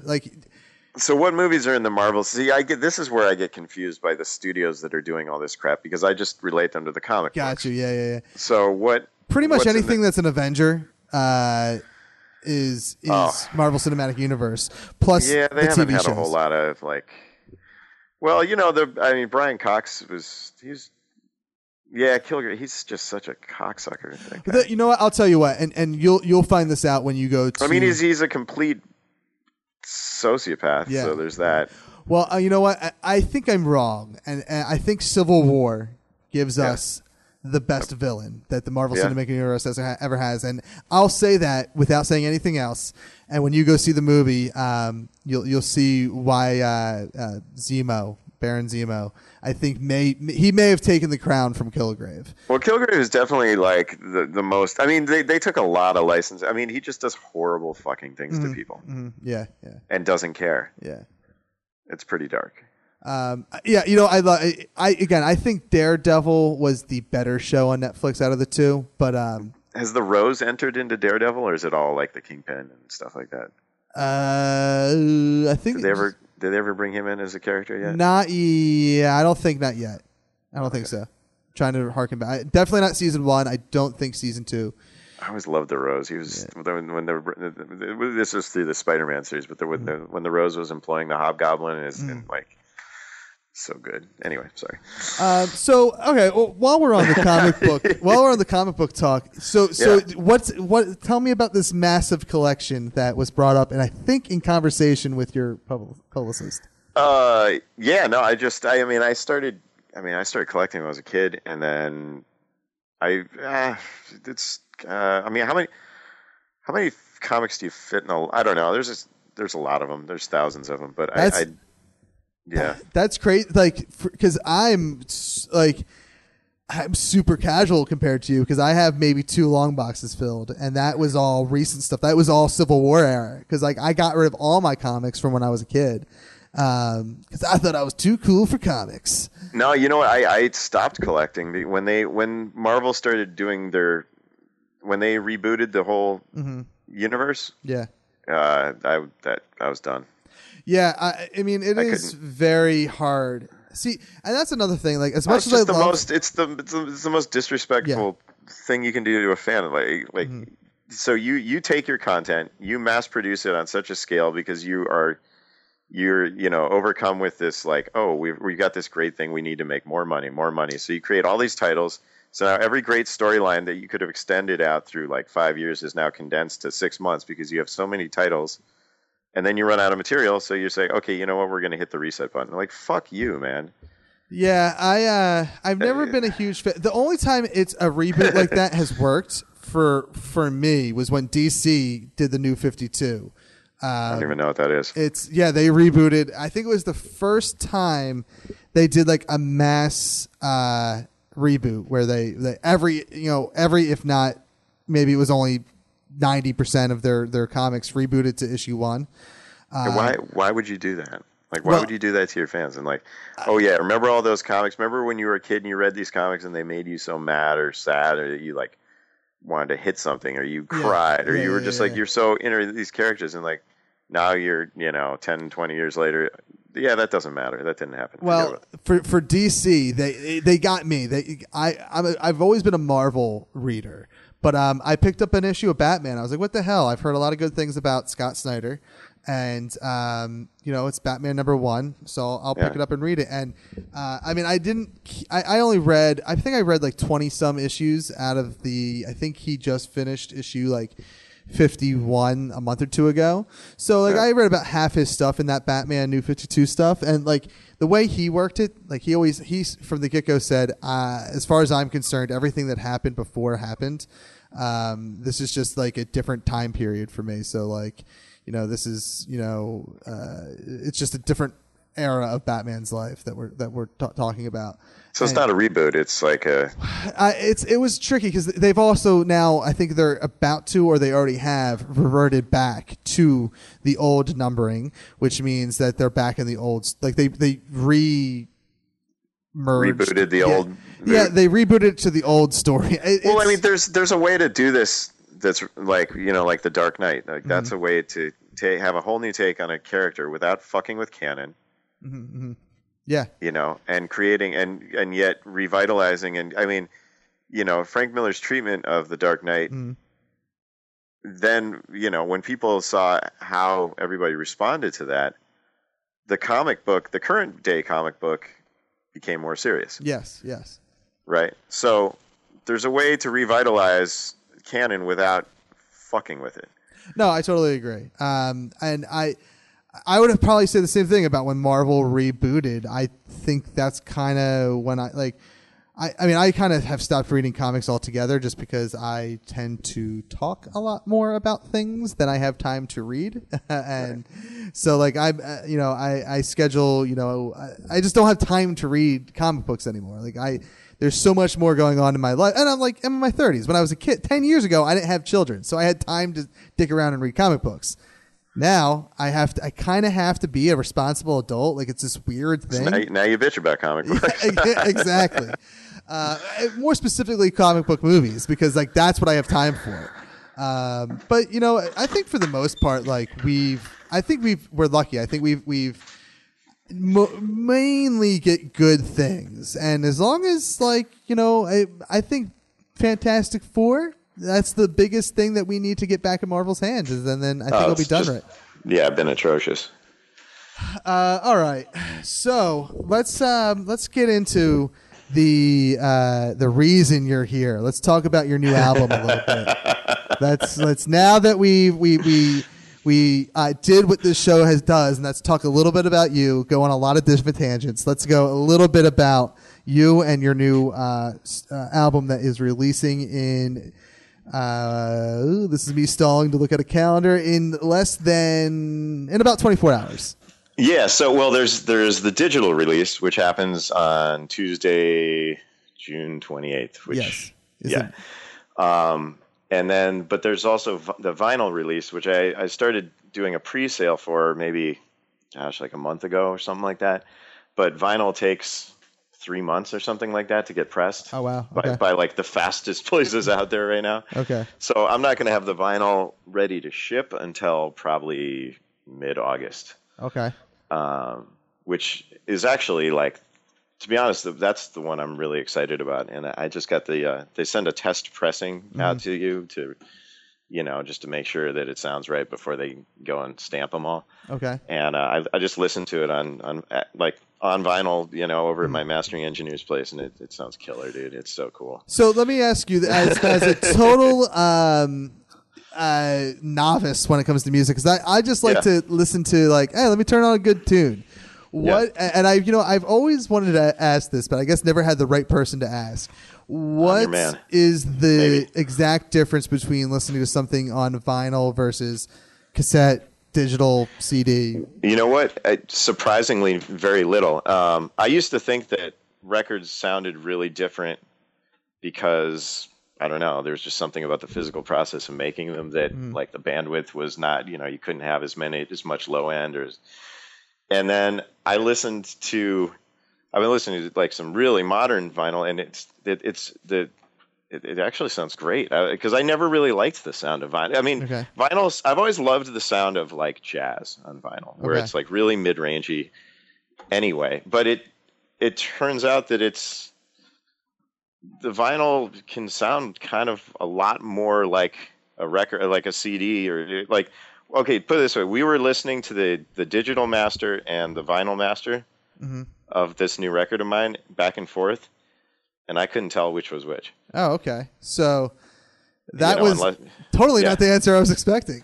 No, you can't. And it blew me away. I did not expect that. I thought, but here's the trick. In order to make it sound like that, we had to do, how some things it'll say mastered for iTunes when you buy it on the computer. I still don't know what the hell that means. Okay. But when you're mastering for vinyl, you have to add, we had to add treble to the recording. We had to check the low end to make sure things were in line. There's a lot of stuff you have to do so that when you get it back, it sounds the way you want it to sound. Gotcha. So you have to overcompensate for frequencies that are going to be, tweaked in a certain way. But if you do that right, which thank God we did, it sounds perfect. It sounds killer. Okay, so the goal with a vinyl is to actually make it sound as digital as possible, but just have this cool physical piece. Well, not sound digital, but to sound as true as possible. As true as possible. Yeah. Okay, as true. But there's, I feel like maybe playback mechanisms are different back in the day or something, because if you listen to any record from, I don't know, the early 80s or something, you go back and listen to the Cars or something like that, and then there's not really any low end on any of these records, and there is an issue with vinyl where you have to be very careful about how you mix the bottom end in, because if it's too much, it's the way the grooves are cut physically, it can cause a problem, and you'll get skipping on the record or stuff like that. But I don't know. I mean, this also isn't a dub, there's not a ton of low end on this. It just, I don't know. It sounds amazing. That's all I can tell you. I was really surprised and impressed. Because I feel like vinyl has made a huge comeback. I've probably heard about vinyl more times in the last, we'll say, 3 to 5 years. than I had in the 15 to 20 years prior to that. Thank God for hipsters, right? It's just like it's hip to be old again. Like, I think it's the idea that it's. Okay, I'll tell you the reason I made vinyl. Okay. Is, I mean, to sell to the hipsters. Well, hopefully, if they have any money. No, but like, part of it was I recorded this record entirely on tape. This whole thing was recorded on a reel-to-reel machine in my studio. Like, I did the whole thing old school, so I figured that was a good way to sort of honor the analog medium was to produce it in an analog format for people, which is vinyl, you know.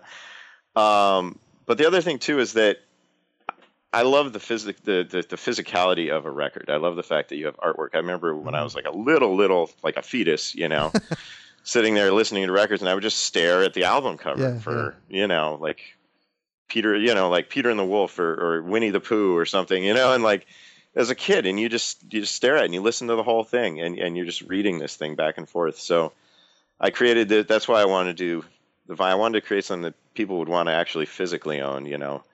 And the record it's like a gatefold cover, you know, it opens up. There's just cool artwork and cool. And then there's more artwork on the slipcase when you pull it up. So it's, you know, we're doing like a limited edition print run thing and all this stuff. And I'm hoping it'll be, you know, like a collector's kind of thing.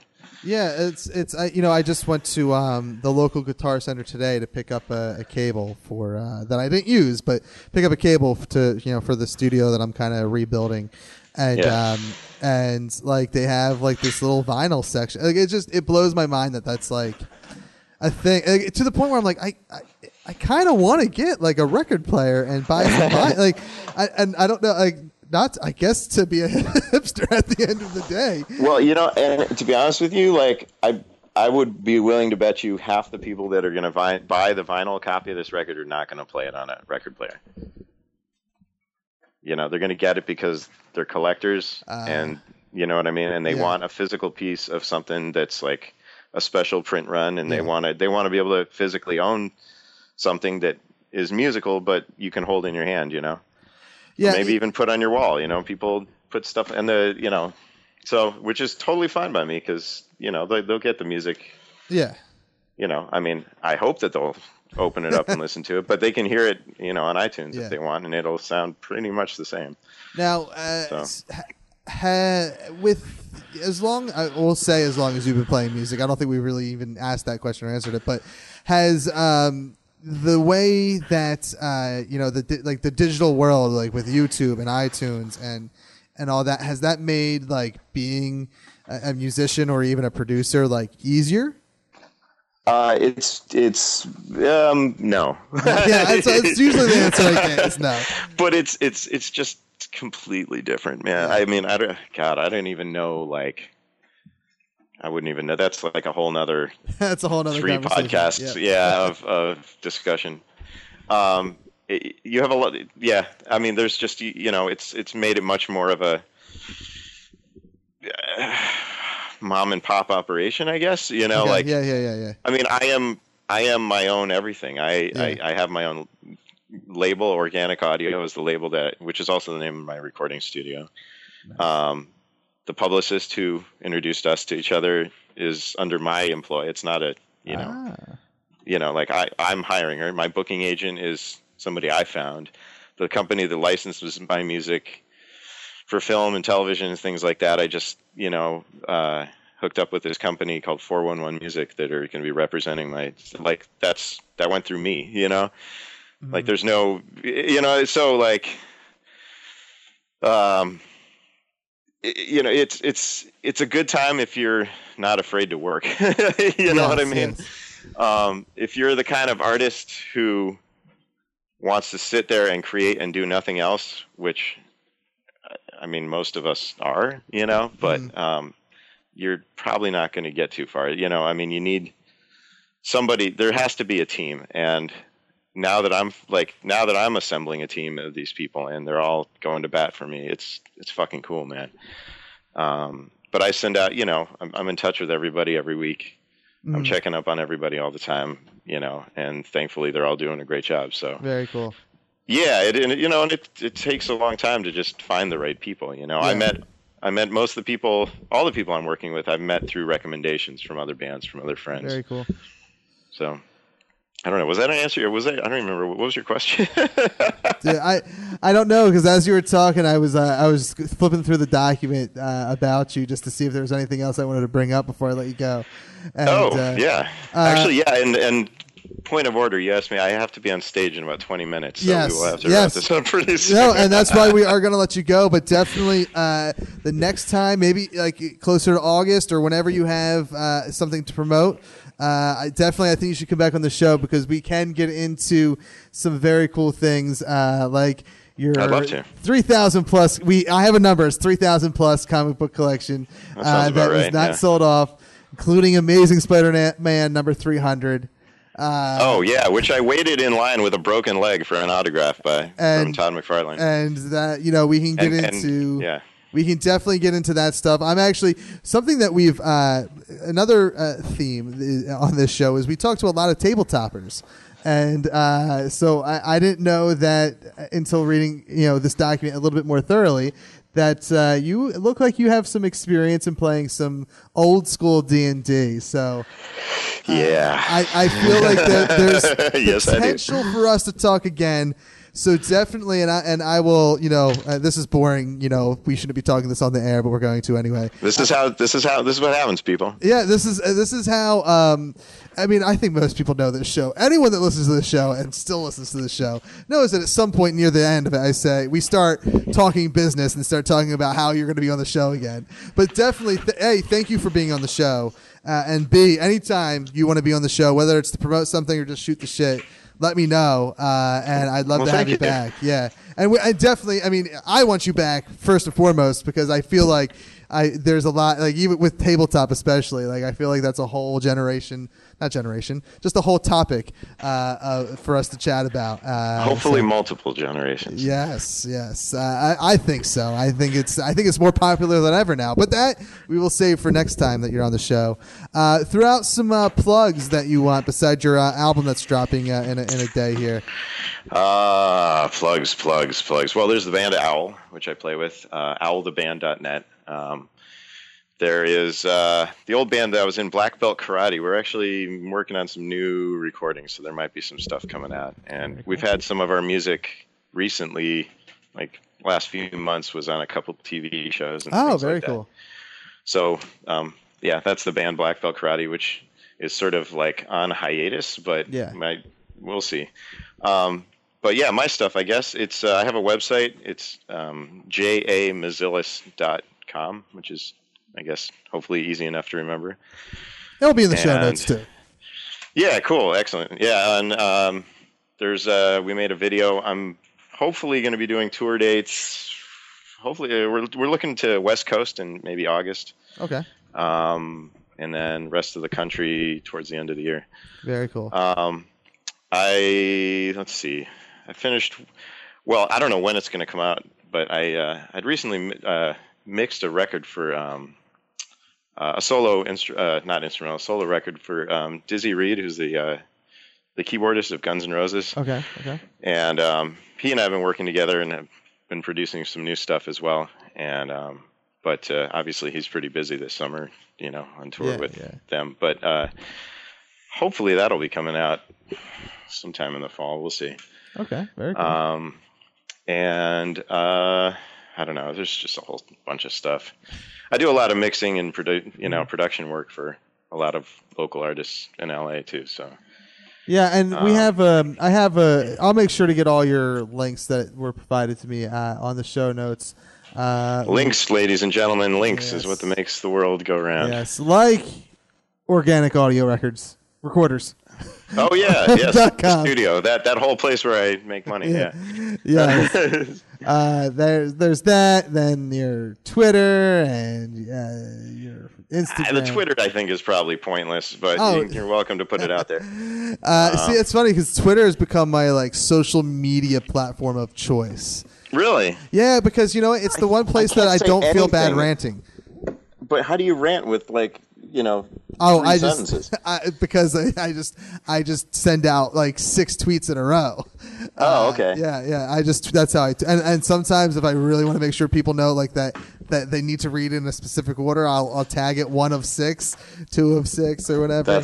You got it. Okay, this is. Yeah, tweeting is like antithetical to the rambling. Well, it's and this could be a whole other topic for another conversation. But like Facebook for me has turned into more of a place that like this is like for me, my friends and family, for me to like just share pictures of my kids and whatnot. Twitter has turned into like where I like engage my fans or just people in general. What are the kids into these days? What's the thing now? For social media, I think it's Snapchat, and that's where I get lost. Like, it's when I start to like the 78-year-old side of me starts to creep out, and right. Well, I mean, they didn't scared. have there weren't really airplanes when you were their age. So airplanes. The 2 things I'm afraid of: airplanes and Snapchat. Like. It's there. You got to embrace the future, man. Snapchat. Like I tried it once years ago, but that's like it was all about like just like I guess it would have been good for when I was a single person because like from what I know of Snapchat, like I don't want my kids to ever know about it because it's about sending nudes. Yeah, I thought that was like Snapchat was all sort of like dick pics and like now it's apparently like untraceable porn or something. Yeah, no, apparently now it's like a legitimate social media platform that like people and celebrities and people use, and whenever someone says you should get in the Snapchat game, I curl up into a ball and say I'm afraid. Like see, once again, boobies pave the way for new technology. This is how it always happens. Oh, and I think that's the note we're gonna leave on. So make sure and scene you check out. Where can they get your album digitally? iTunes, I assume. Yeah. If you did we even say the name of the album? I don't think we did. Come Down. There we go. But it's better if you just search my name, my full name. It'll come up. And actually, there's I can give you the link because it's available as a pre-sale. Okay. So if you type my name and Come Down on iTunes right now, you'll find the link and you can put it up for even though it's not going to be up till the next day. Okay. Very cool. So we'll do that. And so you lucky listeners listening on day one, we'll have the link to buy the music before anybody else. Damn right, and it sounds better the sooner you get it. Yeah, it's weird how iTunes sets that up. Funny thing how that works. Yeah, if you wait a week, it's just not going to be. Yeah, cool. There's like static, and it sounds like a dog's chewing on a microphone. Yeah, it's no good. All right. Well, that's actually part of the record. But yeah. Okay, I see. Now I'm interested. All right, Jason, thank you for doing the show. This was a lot of fun, and definitely I would love for you to come back sometime. My pleasure. We'll talk. We'll talk again soon. Thank you for thanks for having me. Make sure you check out Jason on all the social media things that he said on the show. They're also going to be down in the link show note thingy area. I've been doing this for 10 years. You'd think I know the verbiage. I don't. Whatever. You can find me on Twitter at HHWST. You can find the show on Twitter at Awesome Podcast. For Everything is Awesome, I'm Kev, and you've been listening to us right here only on awesomepodcast.com. And that's it. That's our bonus 4th of July episode for you. Big thanks to Jason for being on the show. And I hope he has time for our little show here in the future because he's a busy guy with busy things, big things happening. But we just scratched the surface with Jason. I think we have just as much conversation left for part 2 than we did in part 1. And again, going back to our first interview with Tal Klein, check out Inkshares. Links will be in the show notes and stuff. And another great. We only got a half hour with him. I can't wait to get a full hour and a half or more with him next time, and really do a proper non-bonus episode with him. So check that out on inkshares.com. You'll see under the contests, and we'll put all the links for both guys. Will be under the show notes for Jason's album, Tal's books, all in the show notes right here. Thanks for listening. We'll be back Wednesday. Finally, Jason Ashley from Too Cool for Tabletop is going to be on the show. We finally got an interview recorded and saved, and it's going to happen. It finally happened, and you're finally going to hear it. So check that out on Wednesday, part 1 of my conversation with Jason Ashley from Too Cool for Tabletop. until then, have a good holiday, safe holiday, and we'll see you next time right here, only on Everything is Awesome, only on awesomepodcast.com. Everything is Awesome is produced by Crude Humor Studios. For more information about the podcast, please visit us online at awesomepodcast.com. Or if you're interested in advertising on the show, please email us at advertising@crudehumorstudios.com. Stream and download all episodes on iTunes. While you're there, please consider leaving a 5-star review. If you're a fan of the show, please let us know by following us on Twitter and Instagram @ThatEntertains.